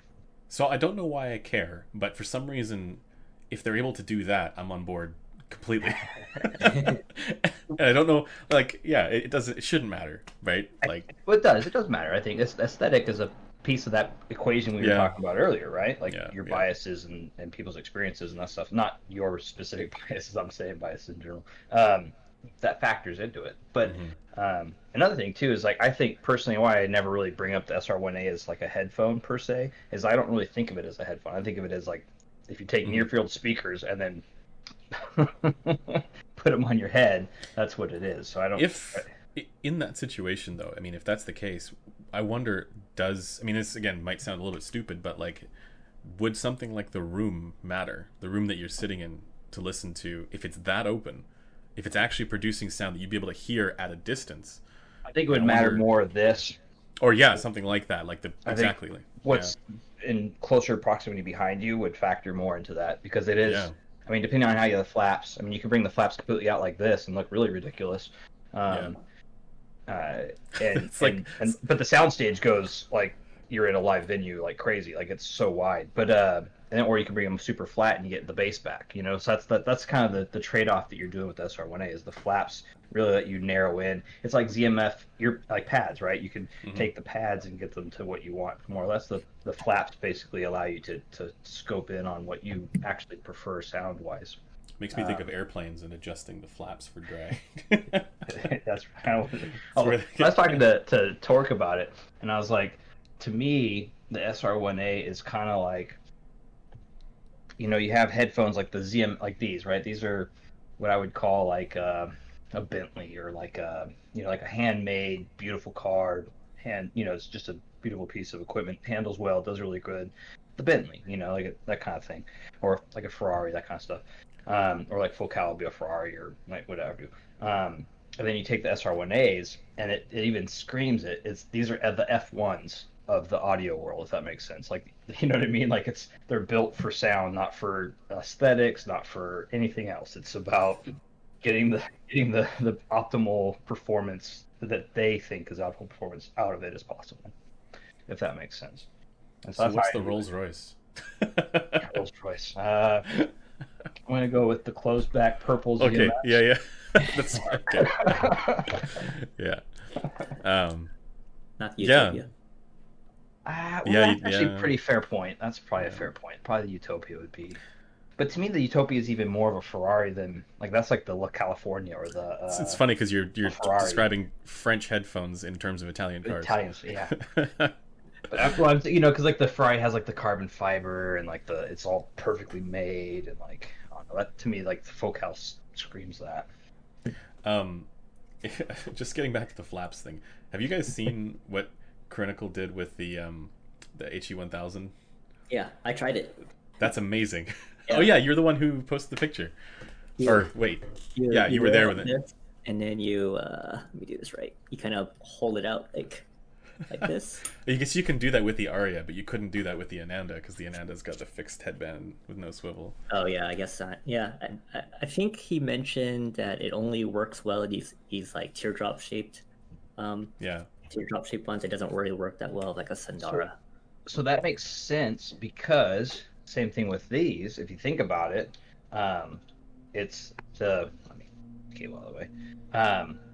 It's because the presentation now is becoming more natural to your ears as a speaker. Does that make sense? Like it's entering your ear more naturally, the sound. Right, but with the HE1000, it's the opposite because you get more bass as a result of. I think it has more to do with the fact that it's the planar, right? Because if you have with the planar, if you move it further away, you actually get more bass as a result of that. Air pressure. Yeah. Would it be? Yeah, I'm not I'm sure not what causes a it. measuring person, so I'm just. I think it would have to do with the way that the sound waves are created by the transducer. Like it, again, I don't know enough about the SR1A to say that it wouldn't work there. But the idea is to get more of the slam back, right? Like that's why he did it, was to get the some of the punch and impact. And you're saying it does work with the Aria as well, right? Yeah, it surprised me. Yeah. Yeah, It's I not remember it's not gonna like blow your head off or anything. No. Like a but that is Fostex. that is the downside with the teardrop shaped hi-fi man. Pretty much all of them, they don't have all that much slam. No. And so but like some people actually think that some people say it's a good thing because it's more like a refinement to the tone, so you're not feeling it as much, but you're hearing the tone. But in any case, I remember even in the old HE500 where with the more traditional kind of headband design and everything, if you just took the cups and went like that, it would you would just get so much bass. It would be crazy. And there were a lot of people who even like modified. They would change the pads to add more distance there, just so that they would get it more, more bass out of it. Not that it needed it or anything, but that's what makes me think of with the HE1000 or Hi-Fi Aria doing that kind of thing where you kind of open it up a little bit. I can imagine that not only would you get slam, but you would also increase the bass frequencies, like the bass energy, as well. So, but that's I'm gonna bring up something along those lines. Similar, not similar, but people were mentioning it in the thread earlier. I think Andrew, I think you've both heard the Empyrean, right? yeah. And so I don't want to make a controversial statement here, but I did a quick review of it through a different group of people, and I had a demo unit from a group. But to me, like speaking of, it's more in the terms of technicalities and how I perceived it, and I'm curious how you guys did. But like, so to me, when the way that the driver is shaped in that, you can if you pop it open, you can see it has like the unique coils and stuff. So the way it presented bass to me, actually, it felt like the bass was up high and coming down on me, if that makes sense. And then kind of like it was more up here and around, and then down, and then the treble and mids were actually low and almost felt like they were being beamed into my ear holes, if that makes Now, sense. did you have that perception before or after you saw the driver? I had it because I didn't really look at it. Because I don't know if I basically just listened to it for a while, and then I was talking to Torque about it, Right. and I let him try it. And I'm like, hey, what does this make sense to you? Because I'm Oh, I not. got you. Okay. Yeah. Yeah. So I had him listen to it, and I was like, so this is what I perceive. And then I let him, and he put it on. He was like, he kind of had, he did a quick listen, and he listened for about, I don't know, like an hour or so, and he came back with, yeah, it's like the bass is coming from a different person. I It would make sense because because like actually that is the difference in the driver, because as far, at least as far as I understand, the trace optimization for treble is is like lower down, right? Mhm. Pretty sure. Like whereas for the bass, The bass coils are up top, and then it has yeah, the spiral for the mids and yeah. treble, right at your ear level or ear It's hole level. it's a fascinating, like I love that idea. I mean, I think that the Empyrean, the only downside with the Empyrean is that they just didn't use magnets that were strong enough. Mhm. Like they went for comfort over everything Yeah. else, I mean, and it's probably one of the best built and looking yeah, headphone I've seen. And comfort wise, it's comfort. like, Yeah, like it is the right. It's at the top of that cadence, right, for comfort to performance. But like, all I needed to do was put it. Well, I say all. I mean, it's not easy to do this stuff, I imagine. But if they had put in stronger magnets, I think that idea of optimizing the trace for planars, I like that's amazing. That's just what it should be, right? I just felt like the base was a bit thick and soupy there, but like just it wasn't as distinct as I would have wanted it to be. I always think, like, I always find it's like I want there to be like an actual like shelf. I want it to look like a shelf for the oh yeah, yeah. bass, not kind of the roll into the mids. It's Like an actual for the fine. subwoofer level of like, Yeah, like where it's like it gets to like maybe well, let's say 120 hertz roughly, and then that's where it starts, something like that, rather than the gradual kind of roll. But in any case, the idea of what Meze is doing with that, I think that needs to be explored more. Like whether it's Meze that does it or somebody else. Like I'd love to see more, because like if you think about it, the planar magnetic diaphragm, like the difference between the planar diaphragm and the dynamic one is that the planar diaphragm has the conductors on the diaphragm, right? That's the trace, and so if you have the entire diaphragm moving there in the same way, like in an even manner, and then it's still optimized for different frequency ranges, so treble versus bass, like that just it seems like it just makes the most sense. But I mean, what do I know? I'm not a headphone engineer. scientist. Damn it, Jim. So maybe in the future we'll get a Meze Empyrean 2 or something like that puts in stronger magnets, or because there's so many other factors. I mean, this is something that I'm learning as I'm doing more and more of this kind of stuff, is that it's not just about the magnets, it's not just about the diaphragm, it's not just about the cup structure and everything. It's so many different parameters that go on with this kind of stuff that yield different results. That it might not be the magnets, and maybe I'm just talking complete nonsense. It might have been actually the diaphragm thickness or something like that. Like it could be something completely different that made it not as well performing as something else that was at that same price, right? So I don't know, what did you think of the Empyrean Antdroid? Be as controversial as you want. I only listened to it for about, Dig I don't deep. know, 10 minutes. I think Tyler brought over a demo unit that he borrowed from a local distributor, and yeah, that's all I'll say. It's really comfortable, and It looks pretty. It is one It of the looks best pretty. looking headphones. Well built, well built, and I like the treble. and I was just looking at the graph of it, and the graph looks pretty good. Yeah, it actually, the tonality It looks like doesn't sound like it graphs, but Here's to a me. controversial one in the Empyrean for you guys. So I had the 99 Classic Neo at the same time. Mhm. And to me, and this is going to be controversial, I'm probably going to get a lot of flack for it, but to me it sounded like the Empyrean was basically the 99 Classic on steroids. That I can sound see profile. Sorry, like the, you know what I mean? Not necessarily like the exact sound, but that profile, that. Yeah, I think the only, like, the main difference I would notice, I mean, again, just from memory, would be I found that the Empyrean's treble had more air, and that was a drawback on the 99 Classic. or at Agreed. least because I heard the classic, not the Neo, so I don't know actually for the Neo, but for the classic, Almost no difference. yeah, I found that with the classic, there was a tiny bit of roll off there in the treble, whereas the Empyrean, it just had way more of that sort of treble extension and air. And I really I thought yeah, I mean maybe the detail wasn't where I wanted it to be for the price, but I thought the treble response was great. But I could see your assessment there. Like it definitely, like the 99 classics, they definitely have bass as well.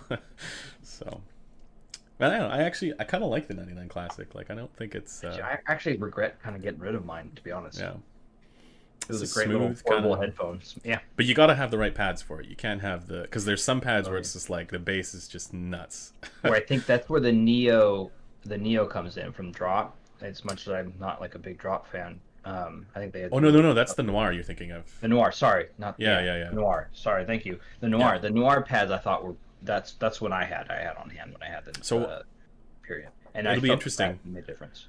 I have right now for review a totally new 99 classic. I think the walnut one.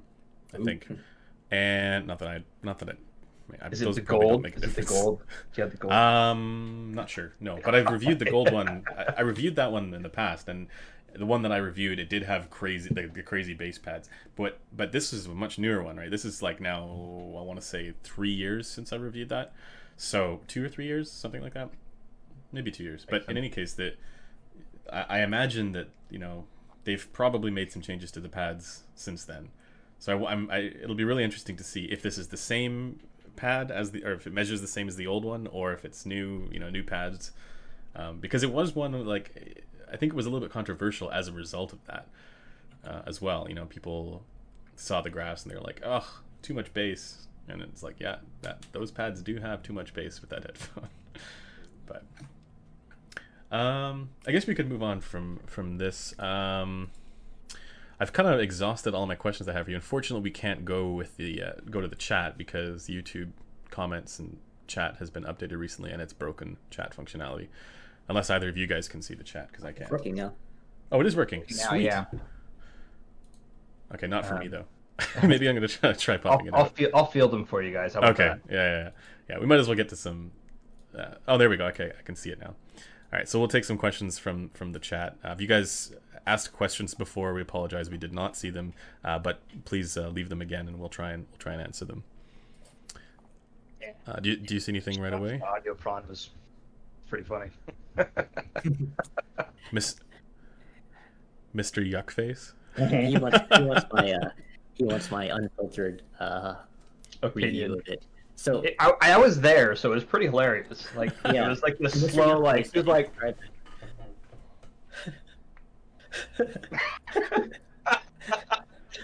mean, I did no justice to that, but that was kind pretty of much close. it. Yeah. I just thought it was. I mean, surprisingly, it had a lot of bass for being an open back, but yeah, I thought it was a little muddy, and I don't know, just wasn't what I liked, and kind of missed it for how much it costs. I don't think the Was technical 35?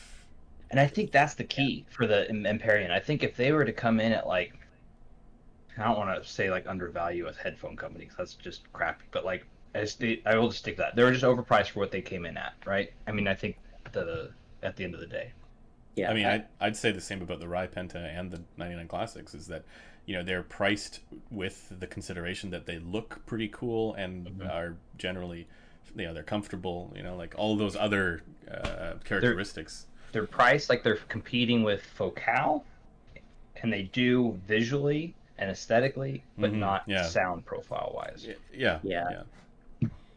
I mean, if you look at the Empyrean, the quality of the materials to use and the sliding, the way the cup slides down, that's so cool. Yeah. The manufacturing cost of that is the pads, the magnet pads, like yeah. And then the billet, like how they cut out the billet for the holes, like it's beautiful. I mean, it looks like something out of, I don't know. Yeah. I almost want one like again. Yeah. Just because of how And, comfortable it is. and And then how the it case it looks. came in. The case it came in was freaking like I felt like I was some weird special agent man walking in to Yeah, Yeah. demos with it. Like yeah, unfortunately, like with like the Utopia and some of the like the Empyrean, probably the SR1A whatnot, you're Mhm. being like an early adopter to like a new technology. You're paying for it Mhm. up front, hmm and yeah. hopefully down the road. You're paying Yeah, well I mean, like you obviously, I you think get did that this. with the iSign. I think the iSign came out at like $500 to $1,000, and then they sold enough and figured out how to improve manufacturing, and now like it's what 149 now for the cheapest one. So And Oh I think yeah, that's that's come like down a lot. you hit on a very key point too. Is like you're paying for you're the paying for R the and R and D D. a Yeah, lot. Yeah, exactly. Yeah, like you're paying like a lot of the first adopters. You're paying for R and D. Look at and video games. Even you can even say that about video games. Video games come out at like $60, and within a month or two, they're down to like $40 a lot Or of times. early Like access. or early yep, access. Even yeah. and the cost of tooling. I mean, I work in manufacturing, so Cool. I That's understand all that's this stuff. But and that's tooling, why eat the tooling piece, like the all the yeah, that. That's why I say like you get it. Like there's more to it than just like oh let's put a headphone out. Like It's, you that's have why to I yeah always see people, in comments to say like, I can't believe this costs, this much money. It's just a thing that's like, especially for IEMs, right? It's like there's no way that costs money, that much money, in your manufacturing costs. And my answer is like, well, then do it. yeah and do it yeah exactly. Like, Good example of that is the Vocal Erupt guys. I chatted with them at ZM Festivus last year, and like they're doing aluminum cups, they're doing beryllium drivers, and like I mean their headphones are really good for gaming, but like as far as like I mean it's a good headphone. It's especially for the price. Their cable is janky as all get out, and those guys are awesome by the way. Like, not my kind of tuning, but yeah, and that's the thing. It's very controversial and outside, but they yeah, tuned it for gaming and that kind of stuff. But like talking to those guys gave me a whole nother respect for like, yeah, okay, go out and do it then. Well, yeah. like those guys at ZM Festivus had boxes that they were like in between chatting with customers for both JDS Labs and for the Vocal, were putting cups together and getting them ready to ship They're out. literally Like, building them at the event. yeah, like I mean, yeah, you know what I mean? Like it's not a simple thing. Like it's crazy. Like it's and they gave me a whole new respect for people like even Zach from ZMF Hmm. and like it's not a Yeah, simple thing to just throw some freaking speakers into a cup and go, oh, here's a headphone. Like it's it's there's so actually much more to the it. ZMF stuff. Like, it's amazing.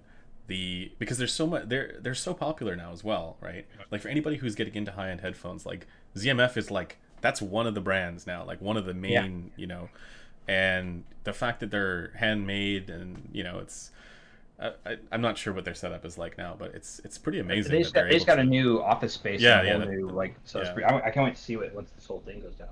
But yeah, like so for like what you're saying, like ZMF to me, for me personally, after my journey in audio, however, like I went pretty hard for 2 3 years into audio world, and I still to this day I think that honestly, not that it's super old, but the Aeolus is to me like yeah, it's in game for most people, if that makes yeah, sense. I think for the average person, like it's expensive headphone, but at the end of the day, like if you really needed a one and done headphone, I mean, it's hard to beat that sound profile, unless yeah. I mean preference aside. So like, unless you prefer, I mean, it's a warm headphone, but like, What is preference? I don't even so know. so like Headphones are for good or they're not. No. so like yeah sorry. So these are really good, but they're also warm. So to me, I would say if you were going to go, I would say in that tier, I would go Aeolus. Now that I know, I haven't heard the Aria yet, but based on your guys' recommendation, I'd say Aria. So Aeolus Aria. Oh, to go up. Sorry, like if you're going I'm just into. saying like for the end game for most people. So I'm Oh, gonna okay. go by Yeah. preference. So like for if you want a warmer all arounder, I would say Aeolus. If you want a Yeah. more analytical, maybe a little more brighter, more jazzy, Yeah. Yeah. orchestral, I'd say Aria. Um, and then try to think what would be like a good neutral middle ground, maybe LCDX, even though it's heavy. Uh, It's Clear, the a clear. I'd say Focal Focal Clear. clear. Yeah. Focal Clear would be the middle ground between the Aeolus and the Aria, I'd say. Yeah, because the Focal clear doesn't have that same 5K hertz Mm-mm. elevation there. It's Focal clear is one of the best all arounders, I think. Yeah, And same with honestly. the Auteur. Mm-hmm. Oh Like yeah, the people ask me O2. like, what's the like HD6XX upgrade, and it's like Yeah, Focal Clear or ZMFO Tour. I think those are the yeah, two. You know, I like can agree Verite with is that. like a little too colored, like to be a 6XX upgrade, right? Right, like, The Verite, I um, think I agree with you. I think Verite. I don't know. You might be able to agree with me here. Both of you actually. I would say the Verite is a warmer Utopia. ooh, interesting. You know what I mean? Kind of. Like a wider, warmer Utopia. Not as capable technically, but it's right there. It's got You a know, yeah, go mid ahead. dip too, so like an upper Mhm. mid range dip. 3K hertz dip there, whereas the Yeah. Utopia is more clarity emphasized there. But the thing is, like, the Verite does so many other things better than the Utopia, like Yes. things that I enjoy better, like the stage and the just it's a much bigger sound overall. Doesn't have the bass roll off. So Utopia might be more detailed and have a more like again clarity focused frequency response. Let's say classically neutral. I don't know if that's even appropriate, because I that hear really that. isn't defined. But yeah, like I can see where you're coming from when you say like a warmer Utopia because it definitely is warmer than the Utopia, and Mid it has a forward, mid forward too, maybe. yeah, and it, oh yeah for sure. But it also had like that's the other thing is like I find that the Utopia doesn't have that same again here we go again euphonic character to the mid range. It doesn't have that same uh okay I can't use words to describe that So, anymore. But it doesn't have how the about, same mid range. It's not the so I, musicality, so Yeah I yeah would yeah say the root it's kind of play. like what we talked about before. Actually, I've talked about this to both of you. There's that. I would say the Utopia has the lean forward, yeah and yeah the Verite has the lean back. I'm I'm back here. I'm eyes closed. I'm chilling. And yeah whereas Utopia has I'm engaged. I'm yeah. taking it in. Whereas the same thing with Verite, like you're engaged, but it's a different engagement. It's that Yeah, like I'm enveloped. you're Whereas the Hmm. Utopia, you're drinking your whiskey. I'm drinking my booze Well, and he's I'm drinking his whiskey regardless, but yeah, it's true story. True story. I'm actually drinking some Venezuelan rum right now, but I did have nice. some Woodford earlier. There you go. But yeah, Uh, like I do get where you're coming from with it being a warmer utopia. Let's see if we can get to a few more of the questions in the chat here. Now that I finally have it open again and everything is working. yes, Um, costs Porta Pros with the Yaxi pads are in game for about 99% of the people. That's I See, fair. don't it's like funny. You were you were talking about like the Aria in there, and I actually think that for a lot of people, the Ananda would be end game. Like So, you know, I, as a complement to the Aeolus, right? dude, I agree with you actually, but then there's the LCD And the GX, GX, yeah, of course, the GX is the other one in that and you range have as it well. now, right? You have the GX now, Andrew? No, but I'd reviewed it Okay, before, and yeah, like they're like two sides of the coin, right? Of the yeah. planar coin in that, you know. Oh, I know. I was gonna grab mine too. I think I have it somewhere. I have both this is my. my cable that's bigger than the actual headphone. But and I will agree with you actually. The mhm. Ananda shocked. Like I was going into it, not really expecting to like it, if that makes sense. Yeah. Uh, and A lot of people think it's like brighter than it actually is. Like they think and it's like, you know, and it is bright. It is bright. It's just not like even compared to the GX, it's not that much brighter. Like the it's GX is it's a little U shape with a bass and treble elevation, a little bit like. yeah. But, It I think the weird part for me was that we mentioned it before is that and I think Luckenbach talked about it. And so it has the timbre. The timbre is what's I think for me like I didn't really think about it until he mentioned the question, and I had to like really dive into it. yeah, And I was like, that's what it is. That's the thing that it does the analytical separation of the yeah, instruments where it's like and it does it so. I hate to use the word sharp. Like sharp to me is a negative sometimes. I hmm don't think it is a negative, but it's it can be yeah. negatively taken. But like Well, it's that just a yeah. sharp, like precise, like it just Hmm. separates the instruments and it gives this I don't know, it almost it's a That's very why I unique. like the optics analogy where it's like you're using something like the Ananda as like a. I mean that was to describe something else, but you know the Ananda is like that prime lens where it's able Mhm. to gives you that really clear, very sharp image, and we could talk about micro contrast and image fidelity and all that stuff for the photography. And that's is another part of optics that we can evaluate separately from sharpness, right? And I think when looking at something like the Ananda, I mean, well, just what you were talking about with timbre all those Odyssey headphones, they don't sound like the Hi-Fi Man headphones in any way. It's like almost every category is different, I find. Yeah. So, I mean, there's similarities, I suppose, but the timbre is very different. I mean, you Yeah. can say similarities, or you could do that to any headphone across the tier list from the. But at the same time, like a lot of the ZMF headphones, there is a recognizable aspect to them, Yeah. So, and I think maybe one of them is the timbre. But Yeah. I wanted to get to the. Somebody asks here, Pinnacle P1, best value under $200. I think this is gonna be for you, Antdroid. I've actually never tried it, so I You can't. haven't? Okay. No. I can't comment on that one either, but it looks. I saw the graph and it looked okay. It looked better than the CL2, right? Yeah. So I guess my favorite under 200. I actually just released a podcast this week on my website. Mhm. With a group of us, four of us who do this podcast now. That host you have though, he's kind of weird. I don't know. I'm kidding, Rush. Don't flame me.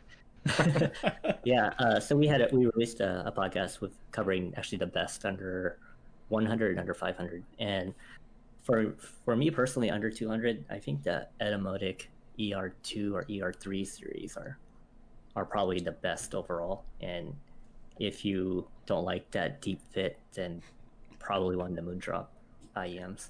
I call it The Starfield.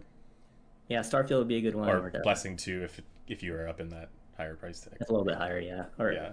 the KXXS or the Canos Pro. Oh yeah, right. Those are the other ones that fall in there as well. Yeah. Yep. How much is the Blessing 2 these days? Like if you were to buy it from, I think you could buy it like a Shenzhen Audio or somewhere else, like shipped from Taiwan or from Hong Kong. 319. Yeah, 319 US. Yeah. Okay. That's still like, I mean, I'll be reviewing it here soon, but from what I've already heard it, and 319 is crazy for that. It's a good price. Yeah, I'll have to check out that podcast because I knew you guys were doing it, but I didn't get the full rundown of the the different price brackets. Is it focusing on like IEMs for that specifically, or? Yeah, just IEMs. Yeah. I try to bring in headphones, but the other guys don't listen to headphones that much, so they're just kind of like, whatever. Yeah.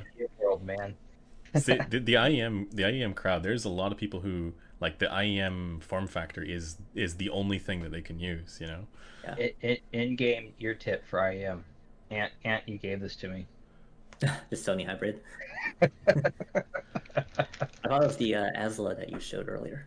I have the Aslas also. I have I have a bunch of them actually. I've been using those are my new preferred tips for the Mest and the Andromeda. Actually, those in general. After I had them, I bought a bunch of the different types, and I think these are the medium focus medium hards, medium normals, or shorts, or medium. I can't remember. But it's the normal ones, the standard ones. What are the tips? What's the general character of the tips? Like, what do they do to the like usually, like for example, foam tips will kind of curb the treble frequency a little bit. Yeah, that's there's so many. I have like 200, maybe 300 tips. I can just imagine you with boxes. I'm pretty sure I spent more money on tips than I have on IEMs. Yeah, crazy. Like I have just 3 boxes here, and I have like the drawer back there. I have like full of just tips. Yeah. But like, let's see, like the spin fits are my favorite. Show me your tips. These are my favorite right here. Look at these tips. Look at these tips. They're amazing. Yeah, the ones that Tyler's showing, those ones, Critical recommended. I'm using the chat room right now. These are amazing. Like, so you turned. Yeah, I guess the chat. But I think these are great. These are what I use on my Mest and my Andromedas. Sorry, what is it? So, for example, on the Andromedas, what do they do compared to like the silicon ones? So the I'll leave that to Ant. You're better. Yeah, at this the Sednas are. They come in different sizes. I've only tried the light version. The light version is super thick, so I can't imagine how thick the regular version is. But so it's got a thicker wall. So this is just a spin tip, but I'm not sure how well you can see it. But this wall thickness here is much thicker. Actually, I have it right here.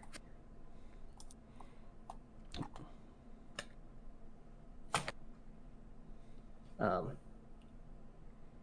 so you can see the difference in the thickness of the walls. Yeah. So this is like, for whatever reason, this seems to give me a lot more bass impact, these Sednas. Interesting. And then the spin fits are probably neutral, bright sounding. I'll have to, if you can fire me a link to that afterwards, I'll put them in the description for those. The spin fits are my favorite because they're really flexible.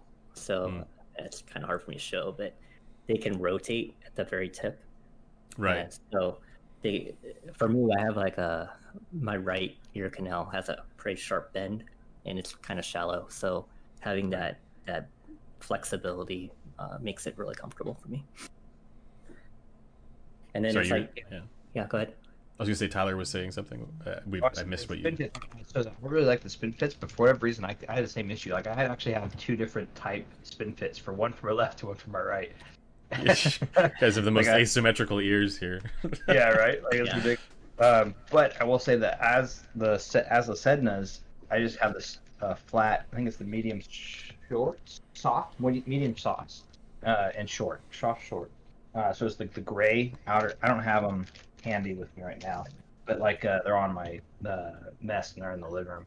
But like those are just, I don't know, like they just fit perfectly the bore size. So it's similar to the for me it was the spiral dots. So that's the thing with like the, and you know what I'm talking about, like the bore size factors into like how much covers up the output basically.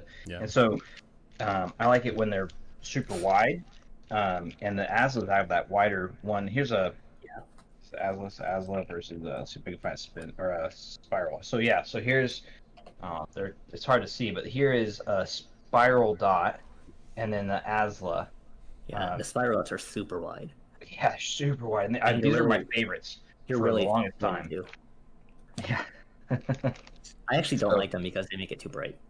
And it does depend on the IEM you're using, of course. But see, that's the thing too. Like, it's amazing how much of a difference the tips make on different IEMs. Yeah. Someone was asking earlier, what are my thoughts on the A8000? And like, I don't have thoughts on it yet because I'm just trying out different tips on it, right? Like, there's significantly measurable differences too. If you exactly, yeah.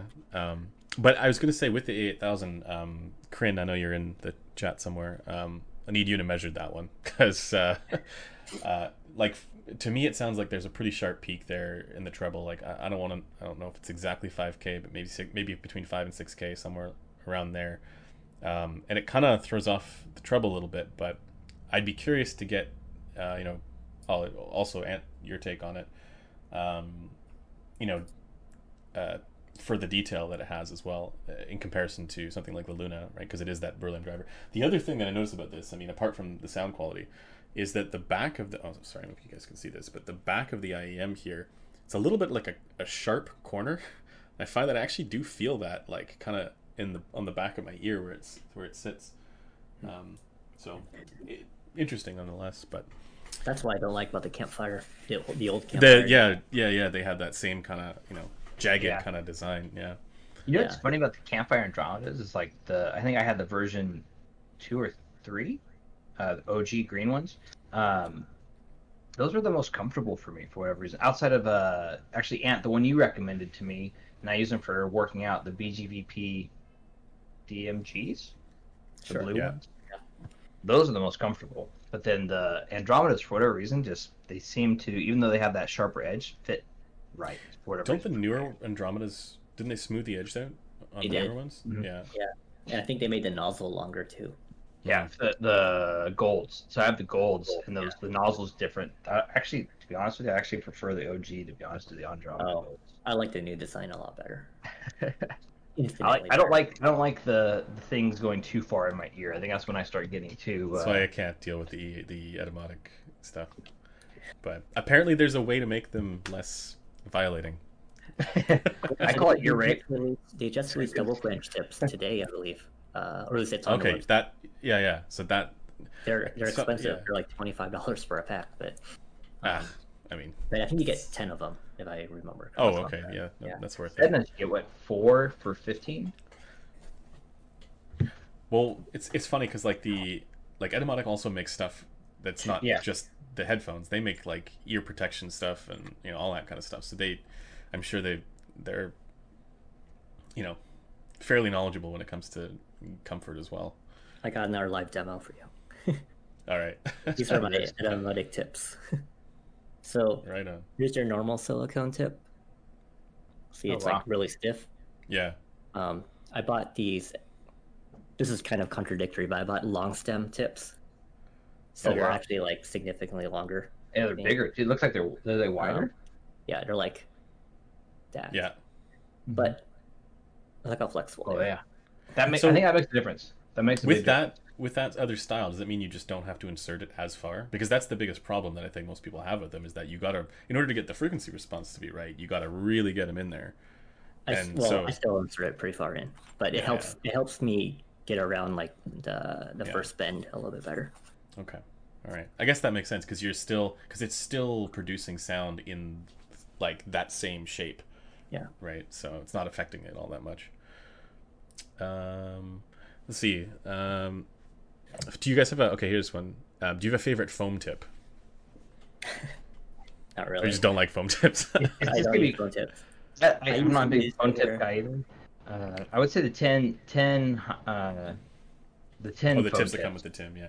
Yeah, like those the are ones that cool. come stock. Those have been like the best foam tips I've used outside of the Dakoni ones, I believe. Yeah, so I was gonna say Taconi for me, but I am a foam tip guy. Like I do not like the silicon tips only because I recognize the benefits of the silicon tips, but at the same time I don't like if like when you're walking around the seal that it's created. There's always like this weird pressure change when you're walking around with them, whereas foam tips you don't get that as much, just because they're porous already.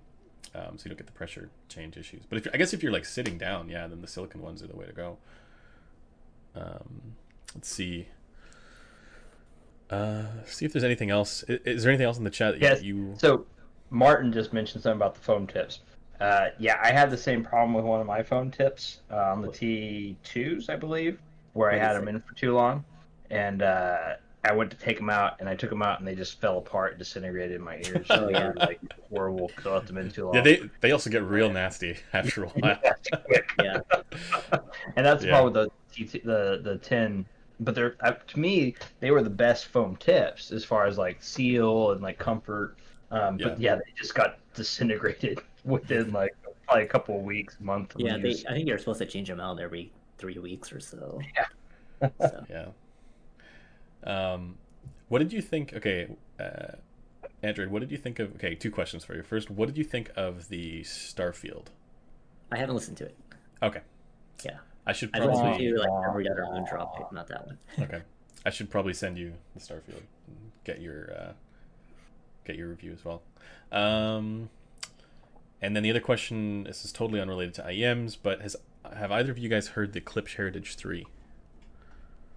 It's that $1,000 headphone or $1,500. It was like it's a wooden one. I think it's around that, around Yeah. 1,000. I think. No, I haven't.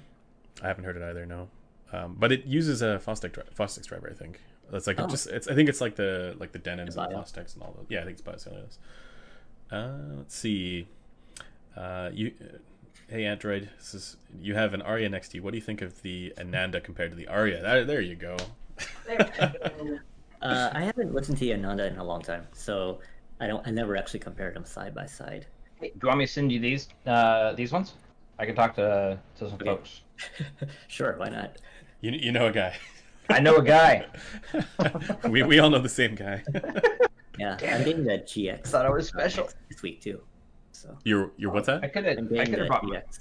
Okay. Cool. GX to you too, man. I can make a nice drop off for you, Ant. Oh, We could have yeah. done the GX, the Mess, Max the is Nanda. sending me the GX. This is the so I'm good. Western North America loaner tours from Darth Purple. Only if you're local to the Northwest. Yeah. We gotta do social distancing though. So Yeah, Mhm. exactly. Yeah. I can give a bit of a take on the Ananda versus the Aria. For me, the Ananda actually has the better frequency response, but the Aria does have better technical performance. Like, to me, the biggest difference that I noticed was in terms of depth. stage depth and detail retrieval. The frequency response is pretty close for them. The only real difference that I noticed was the 5K hertz elevation on the Aria was a little stronger, and then there's also a little bit more emphasis at 9K hertz, but I don't know because my rig's not accurate enough where I can be like, yeah, it has a better elevation at 9K. But the way that it sounds is it's a little bit more aggressive on the sibilant tones, like the S's and F's and T's and stuff like that. But it's not enough where it would be bothersome. I don't think it's all that bad. So the Ananda is just a little bit smoother there in that range. But I would take the Aria over the Ananda for sure. Like, I think it's worth the upgrade. I have a question real quick for both of you, actually, and this might work well to the chat. So would you call because I have zero experience with the Aria, but I have the Ananda obviously on hand. But the Aria, would you say that is similar to like an HD800S or SDR modded HD800? It's definitely minus tonality, minus some of the but like as far as like stage, let's just specify stage. For stage?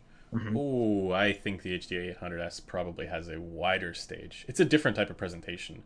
Like, I find the Aria, I don't know, maybe you find it different, Antdroid, but like for me, the Aria and the Ananda were both more forward and depth, forward presence, whereas the HD800 was more like lateral presence, more this way. But I think in some ways the stage characteristics, and separation and all that stuff, because you do get pretty good separation there with those ones as well. I think they'd be similar in that sense, but I wouldn't say completely that the Aria is like a planar HD800S, because I think that the Aria is still a more agreeable frequency response than the HD800S, and it also has better bass extension. Tubes. Yeah, I think it's probably the closest to the HD800. Yeah, I don't know what else there would be to compare it to. That's why I should have specified. That's kind of where I was going. It was like as far as like planars versus dynamics. Yeah. Let's talk about that. So planar to dynamics is the HD800S SDR versus the Aria the similar. Like, would that be what you would put on a platter and say if you had to choose between planar and dynamics? Yeah, because you wouldn't want to do that with the Focal Clear. Because the Clear is different. Clear is. Yeah. So probably. I don't know. What do you think, Antdroid? What was the question? If you had to pick between, like, say, if you were to think of a dynamic driver equivalent to the Aria, would the HD800S be the closest to? I think so. Yeah. Yeah, Can't really think of anything else off the top of my head. Yeah. But also, like, as far as like synergy goes and what you're pairing it with, I don't know how well the Aria would do on tubes, because I don't think it's as efficient as the Ananda. I never had problems with it actually on tubes. Yeah. It sounds fine to me. It actually kind of benefits from smoothing out that 5K. Right, I was gonna say that's the other. Yeah, that's the biggest thing I've noticed. Like going down the tube rabbit hole is like all the things that bother me in treble areas, it fixes it with tube amps. So. Actually, that's a good jump off thing to go into. I'm not sure if anybody else has any questions, but so for tubes, to me, the HD800, for instance, it's a great headphone, sure, and it's it's a little bit past its prime to some degree, but don't tell Kryn. So I've tried to sell my HD800 a couple times now, and by sell I mean I put it on my head and I go through the whole, I put on my monitor, I put it on my I wouldn't call it too high rev, but my KNHA1A, and then I put on my bottlehead crack with speedball, and I'm just like, never mind, put it back in the case. Like, to me, there's something about the HD800 with tubes that just it oh man, it's just hard to be. So it's similar to what you had with the Verite opens with the pendant. So if you can imagine, in fact, by the Verite ZMS with the bottlehead. Yeah. It's gooey, but it's. I'm still on the fence. Maybe I want to get a pendant because, man, I'm addicted to that. Like, I love that, and now that I gave the amp back, I'm missing it. Yeah. Did you buy it with the wood or without the wood? Oh, without. without. Not that I like the. I think the wood looks great, but I really like the way that it looks like kind of all black with the tubes lighting up. I think that contrast is kind of cool. Mm-hmm. There was a question here. Oh yeah, from Tommy Zhu, Empyrean or Verite considering comfort. All right, now this is an interesting question because I think most of us would probably say Empyrean. Correct me if I'm wrong for comfort, right? I think Empyrean is the more comfortable headphone. Yeah. But if you take the Verite and you do what I've done, which is add this, like, this is the lobe strap from the old Odyssey LCD2. If you add that strap, this is one of the most comfortable headphones that I've ever had. Or the ZMF Pilot Pad. Or I don't know which one that is. Is that just a different... Way strap. Yeah. So you can get because the straps for, like, they come with a default kind of rubber strap. And it does help...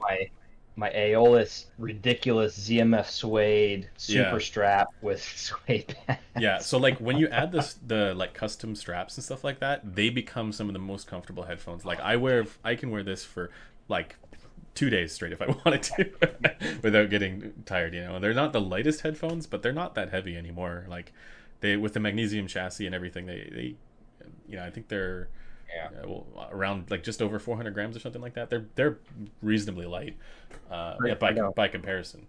Are the holes already pre-punched, or do you have to modify that on strap? Tyler's? Yeah. Or are you asking on this one? Yeah, on yours. There aren't any holes in it on this one. Oh, okay.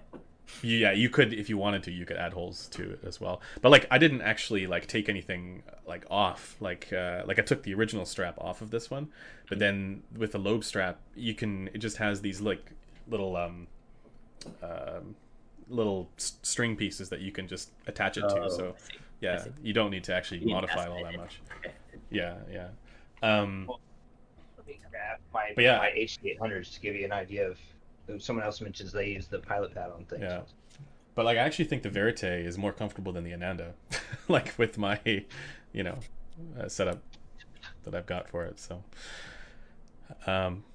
yeah, pilot pad is a heavenly pillow. Exactly. Like, you know, there's all kinds of stuff you can do with the Verite that makes it really, really comfortable, and not just the Verite, like any of the ZMF headphones, I think.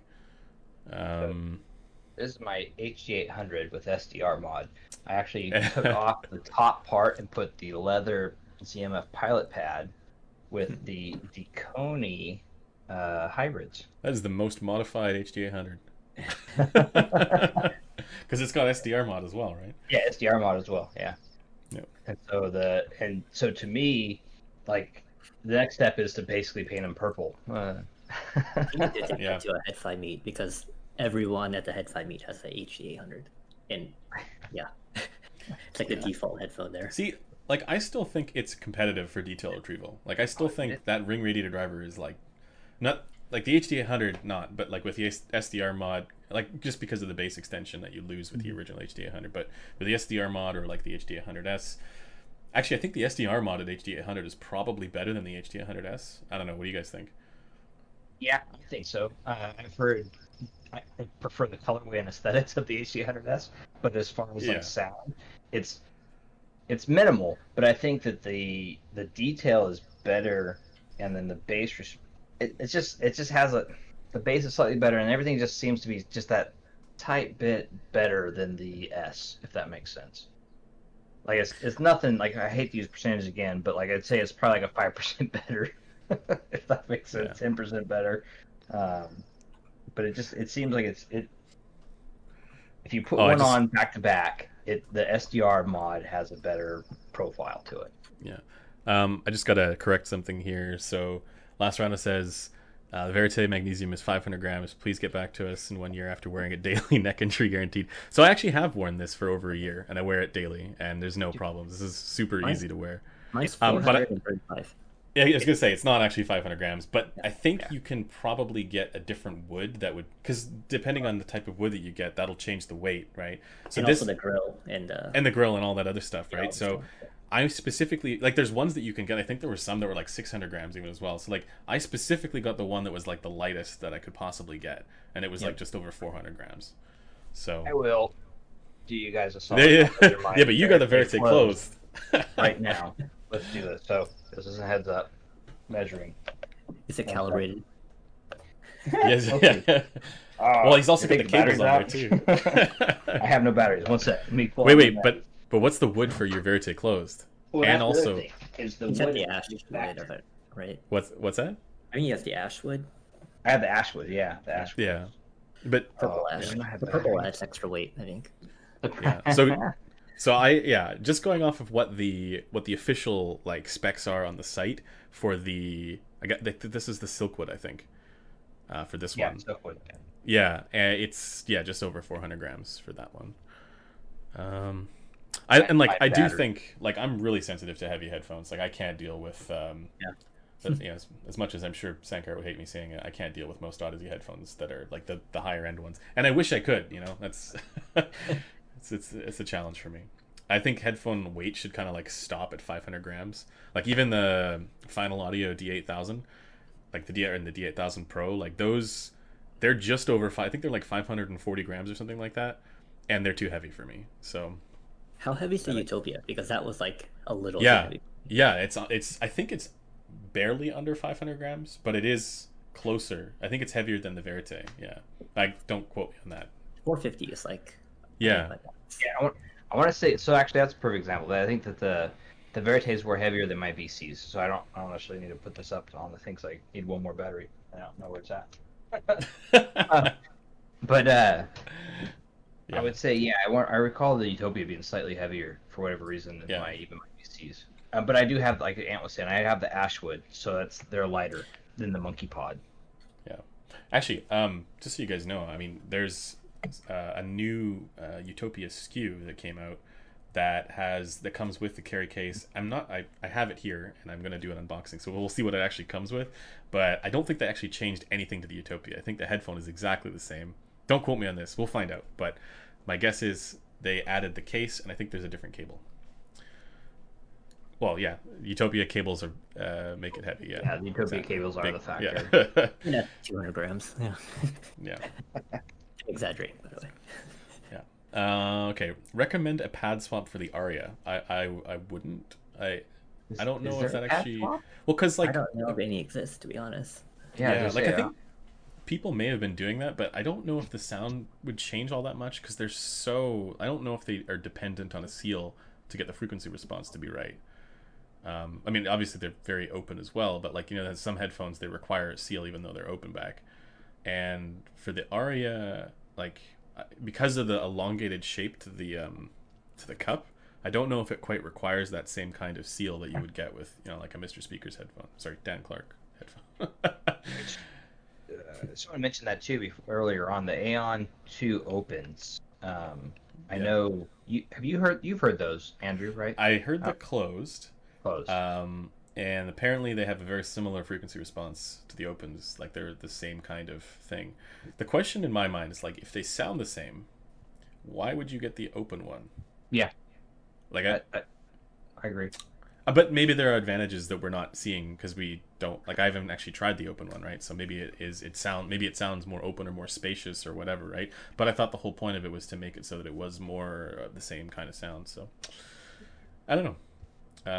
But hopefully I'll get a chance to review and compare those two side by side in the near future because in my mind, like anybody who wants a lightweight planar, those are the best. Like they're so light and they're so comfortable. So yeah. Controversial time. I see something about catheters in the chat, and what? So I'm Why? assuming Hi-Fi Man cables. What? Oh yeah. Yes, indeed. Oh man. Oh, that, yes. These are the most ridiculous cables. Yeah. They're light at least, but and they don't why? really, yeah.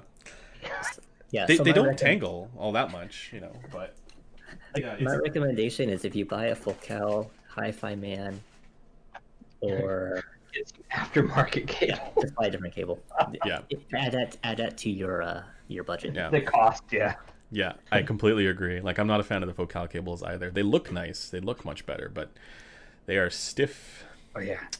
rectangular. I And don't they even know do how this that's weird, possible. like Yeah, Z-shaped thing when you try to yeah, pull always. out. Yeah, yeah. Let's see. Okay, let's take a few more questions and then we'll call it because it's been already like over an hour and a half. Oh yeah, Jesus. It's Yeah, been I've been like two cranking, hours. huh? Yeah. Okay, we'll take one more question here. Android, I'll let you pick it. I'm not even paying attention to the chat. Right to put you on the spot. Or maybe you could ask us a question, Ant. Give me an easy one. Um, let's see. Ooh, that's a tough one. Okay, give me a tough one. Yeah, go for it. Oh, it's separate. I wouldn't. No, sorry. Anthony Berryman asked if the hi-fi shops will survive in the U.S. if this goes on much longer. That's a different topic. I would. So, Anthony Berryman, I think yes, but at the same time, I think there will be a significant loss of some of the headphone shops in the world. Yes, but I think most will survive if they're Yeah, I online. think to some of the stuff that companies are doing, like the Luna that I got recently, there a lot of companies are doing tour units now, and I think you're going to be doing that more often now that the stores are either closed or Yeah, because you there's can't go more in and social distancing or whatnot. yeah. So they're going to rely more on like the reviewer and the headphone community to get the word out. So that's the other thing that I've noticed is like, you know, most businesses are kind of suffering from all of this stuff, but the demand for headphones has just gone up. So I don't know if headphone shops in the U.S. are going to be as like as long as they can ship online, right, to somewhere. I think there's still going to be demand. The bigger question in my mind is going to be like when the supply chain gap hits, what do we do? Yeah. That's the Yeah. problem. Yeah. That's gonna be everybody though, so that's why Yeah, I say it's everybody, not right? really. Like for every industry there's going to be some sort of gap that happens when they don't have enough stock for, whatever the demand is. We're seeing it And with the meat market in the I U.S. was right to now. say, and in Canada we got like there's apparently our like Red flour. foods. What's that? Red flour. Yeah, exactly. Yeah. So Anniversary, World War yeah, One. grocery stores are going to be feeling that.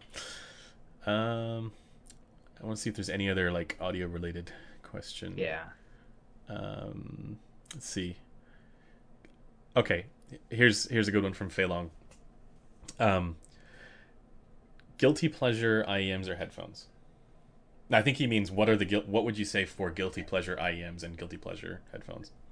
That's I can start real quick just because I have them already readily available that I use at my bedside at night every night. Yeah. My guilty pleasure headphone is a closed back Well, that I hold on, use. because we have to qualify. Guilty pleasure means that you know that it's not as good as. Oh no, Yeah. I Okay. fully am grasping. Yeah, Okay. yeah.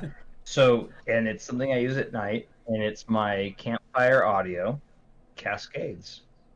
Okay. Yeah, that qualifies. Yeah, That's that my definitely guilty qualifies. pleasure. I use that for watching movies or late night listenings with my iPad before bed. If I don't have my KN with me, or if my Switch, I'm playing video games late at night or something like that. Yeah. That's my guilty pleasure closed back headphone. Yeah. Okay. Uh, yeah, Anthony. Well, I don't know what that would be for me for headphones. But for like IEMs, right now I'm wearing earbuds, like the old school earbuds. Is that the VE Monks? Or no? What? These are actually Bear Dynamics. I didn't know they made Oh. earbuds, but I found it online. They're Bear Dynamic DP100. I have no idea if this is real or fake, but they are decent sounding. They actually have sub bass I've down almost to bought like the 20 fake ones. hertz. No, And I also shouldn't say the Yin Crow X6 earbuds. Also, these are like $7. They're awesome. And then also Galaxy Buds. that. Okay. Like, the greatest. The Galaxy Buds is your guilty pleasure. I love the Where do you Galaxy think Buds. like the crossover for like wired to wireless happens? Like, obviously you're sacrificing a lot when you go to when you make it wireless, but like, do you think there's like a wire? So I know there's another question, but like, say you have the Galaxy Buds, where would that fit as far as like wired IEMs? Yeah, I don't know. Like a wired IEM equivalent. Well, they're Harman target, so they're probably gonna be close to like a Moondrop with maybe a little bit worse like detail and whatnot. But I personally, for like me, I under $1,000, I'm okay with using the Galaxy Buds over anything else. Under $1,000. For IM.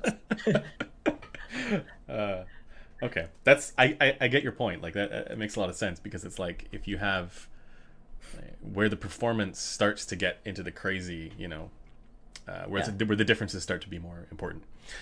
I think for me, the guilty pleasure. Just gonna get back to that one. The guilty pleasure IEMs would be like the kind of V-shaped ones, like the Solaris, for example, or the yeah, I'd say Solaris is it's not as V-shaped actually. It's more balanced, but yeah, I find that to be kind of the guilty pleasure one because I like it was almost like, okay, yeah, the bass wasn't as well defined as I wanted it to be, and like it had all these things that I was like, it's not quite where I want it to be, but I still really enjoyed using it. I still really enjoyed listening to it. And the other one would be like, the Empire Years Valkyrie, stuff like that, where it's like I know it has peaks, and I don't like the peaks, but I still like listening to it. For headphones, probably okay. This is going to be again a bit controversial, but I think it's like the I actually think it is the Verite, but I use it more than anything else. How's that a guilty pleasure? So I say it's guilty pleasure because of the dip there at 3K hertz, right? Yeah. So it's like I know that like say if I compare it to the like if I compare it to the Ananda, right? Maybe I'm cheating a bit. Maybe that doesn't count. But like that's the thing. Okay, no, actually I take it back. It's not the Verite. It's definitely the Elegia. It's the Elegia. Yeah, Elegia. Yeah. I mean, that's still one of my all-time favorites of the last year. I mean, Yeah. as far as most viewed. Yeah. There's stuff like, and that's the thing. Like with closebacks, I think as well. It's like because there are certain limitations to closebacks. Like so far, the only closeback that I think is like actually competitive with the open back is probably the Verite closed. I think maybe the oh, it's on my shirt, Stelia. But my guilty pleasure gap right now.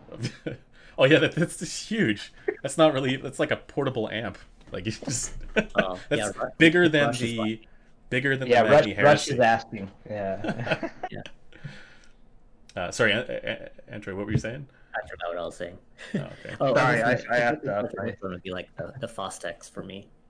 Oh yeah. Purple Heart for me would be a guilty pleasure too. Yeah. Definitely. But see, the Stellias, like you're saying, I think that as much as those are a guilty pleasure, they're so good that is it really a guilty pleasure? Well, that's the problem with the Verite as well, right? It's like it's not really a guilty pleasure because it's actually good. Like I would legitimately say that it's a good headphone. It's a great headphone. So it's not really. I don't feel bad saying that I like the Verite, right? But the Elegia is one where I think it's like it's like almost uncompromisingly mid forward, if I could describe it that way. But it is still like. Yeah, I think it's just because of the closeback limitations. Oh, sorry. Go ahead. I was just saying, I think only because of the closeback limitations there that you're like that I say, yeah, I like for a closeback, yeah, I really like it, and I use it all the time. I agree with you. I think that the Elegia, to me, and I was talking to Torque about this, not Torque from the IEM world, and I think it's because there was a reason it wasn't so well accepted was because people were expecting a bass heavy headphone, and I think when and it's not. It's a very neutrally headphone. Uncompromising. It just sounds good. It's not going to wow you. It's not going to be anything that kicks off like a major like the H800 has the wide sound stage, or like the ZMS have more of the mid forward. Like there's nothing that stands out. I guess it's kind of like a Goldilocks headphone to me, and I think that was the problem with it, if that makes sense. Which is such a ridiculous problem to have. Yeah, I just think the problem is that it's too mid forward, but I know that there's a lot of people who really like that as well. Mm-hmm. Yeah, and then also the fact that it's a closeback. Like, yeah, it just doesn't sound as clean, like. Yeah, with the Elegia, I owned it for I don't know 6 months or so, and it was great for using at the office just because it was closed back, and it does sound not correct, but it works well for like I can multitask with it all day long and forget about time, just listening to music and enjoying it. And it's got that punch, got that slam. That's exactly most of my use case with the Eligio is the same as Ant. I had it mostly in the office type deal. Yeah. No. I think. Wait, I saw another one that I wanted to answer, but I think we're probably gonna have to leave it for next one because. Oh yeah, no, just somebody says the guilty pleasure would be the Nighthawk. Yeah, I don't know if I would even call that a pleasure. I don't know. Like those are headphones that Andrew Sure. said it best. Not me, but the other Andrew said it best. That the Audio Quest headphones are the sort of the cilantro of headphones. There's Hey, I some like people who that. really like it, but some people really hate it. Um, and it's funny because I think I've seen both sides, right? Like I can understand why people really like that headphone, but I can also understand why a lot of people don't. It's So comfortable. it is, yeah. I still have the Night Owl. It's back there. So maybe that's the guilty pleasure, but I don't really use it that often. Like I don't. I'll take it out when I'm evaluating sources, and I also take it out to get a sense of what you know less ideal frequency responses are. Going back to that after listening to an Ananda for a while, it's like, oh yeah, there's a reason why this stuff is better. Okay, we should probably leave it there because we've been going for like 2.5 hours now. So Yeah. that's going to be a challenge to upload this as a podcast. But I will try and upload this as a podcast, and then I'll link it below in the description. I should probably let everybody know at the beginning of the shows, actually, from now on, so that they can see that stuff when they're watching it in future. But in any case, big thank you to Antdroid. I've left his website there in the description as well. And a big thank you to Darth Poole. For anybody who's wondering, join us on the Headphone Community Forum. Link is also in the description. And, chime in on anything else that you see there in the forum as well. But yeah, for us, thanks for watching, and we'll see you guys in the next one. Bye for now. Cheers, guys. Right.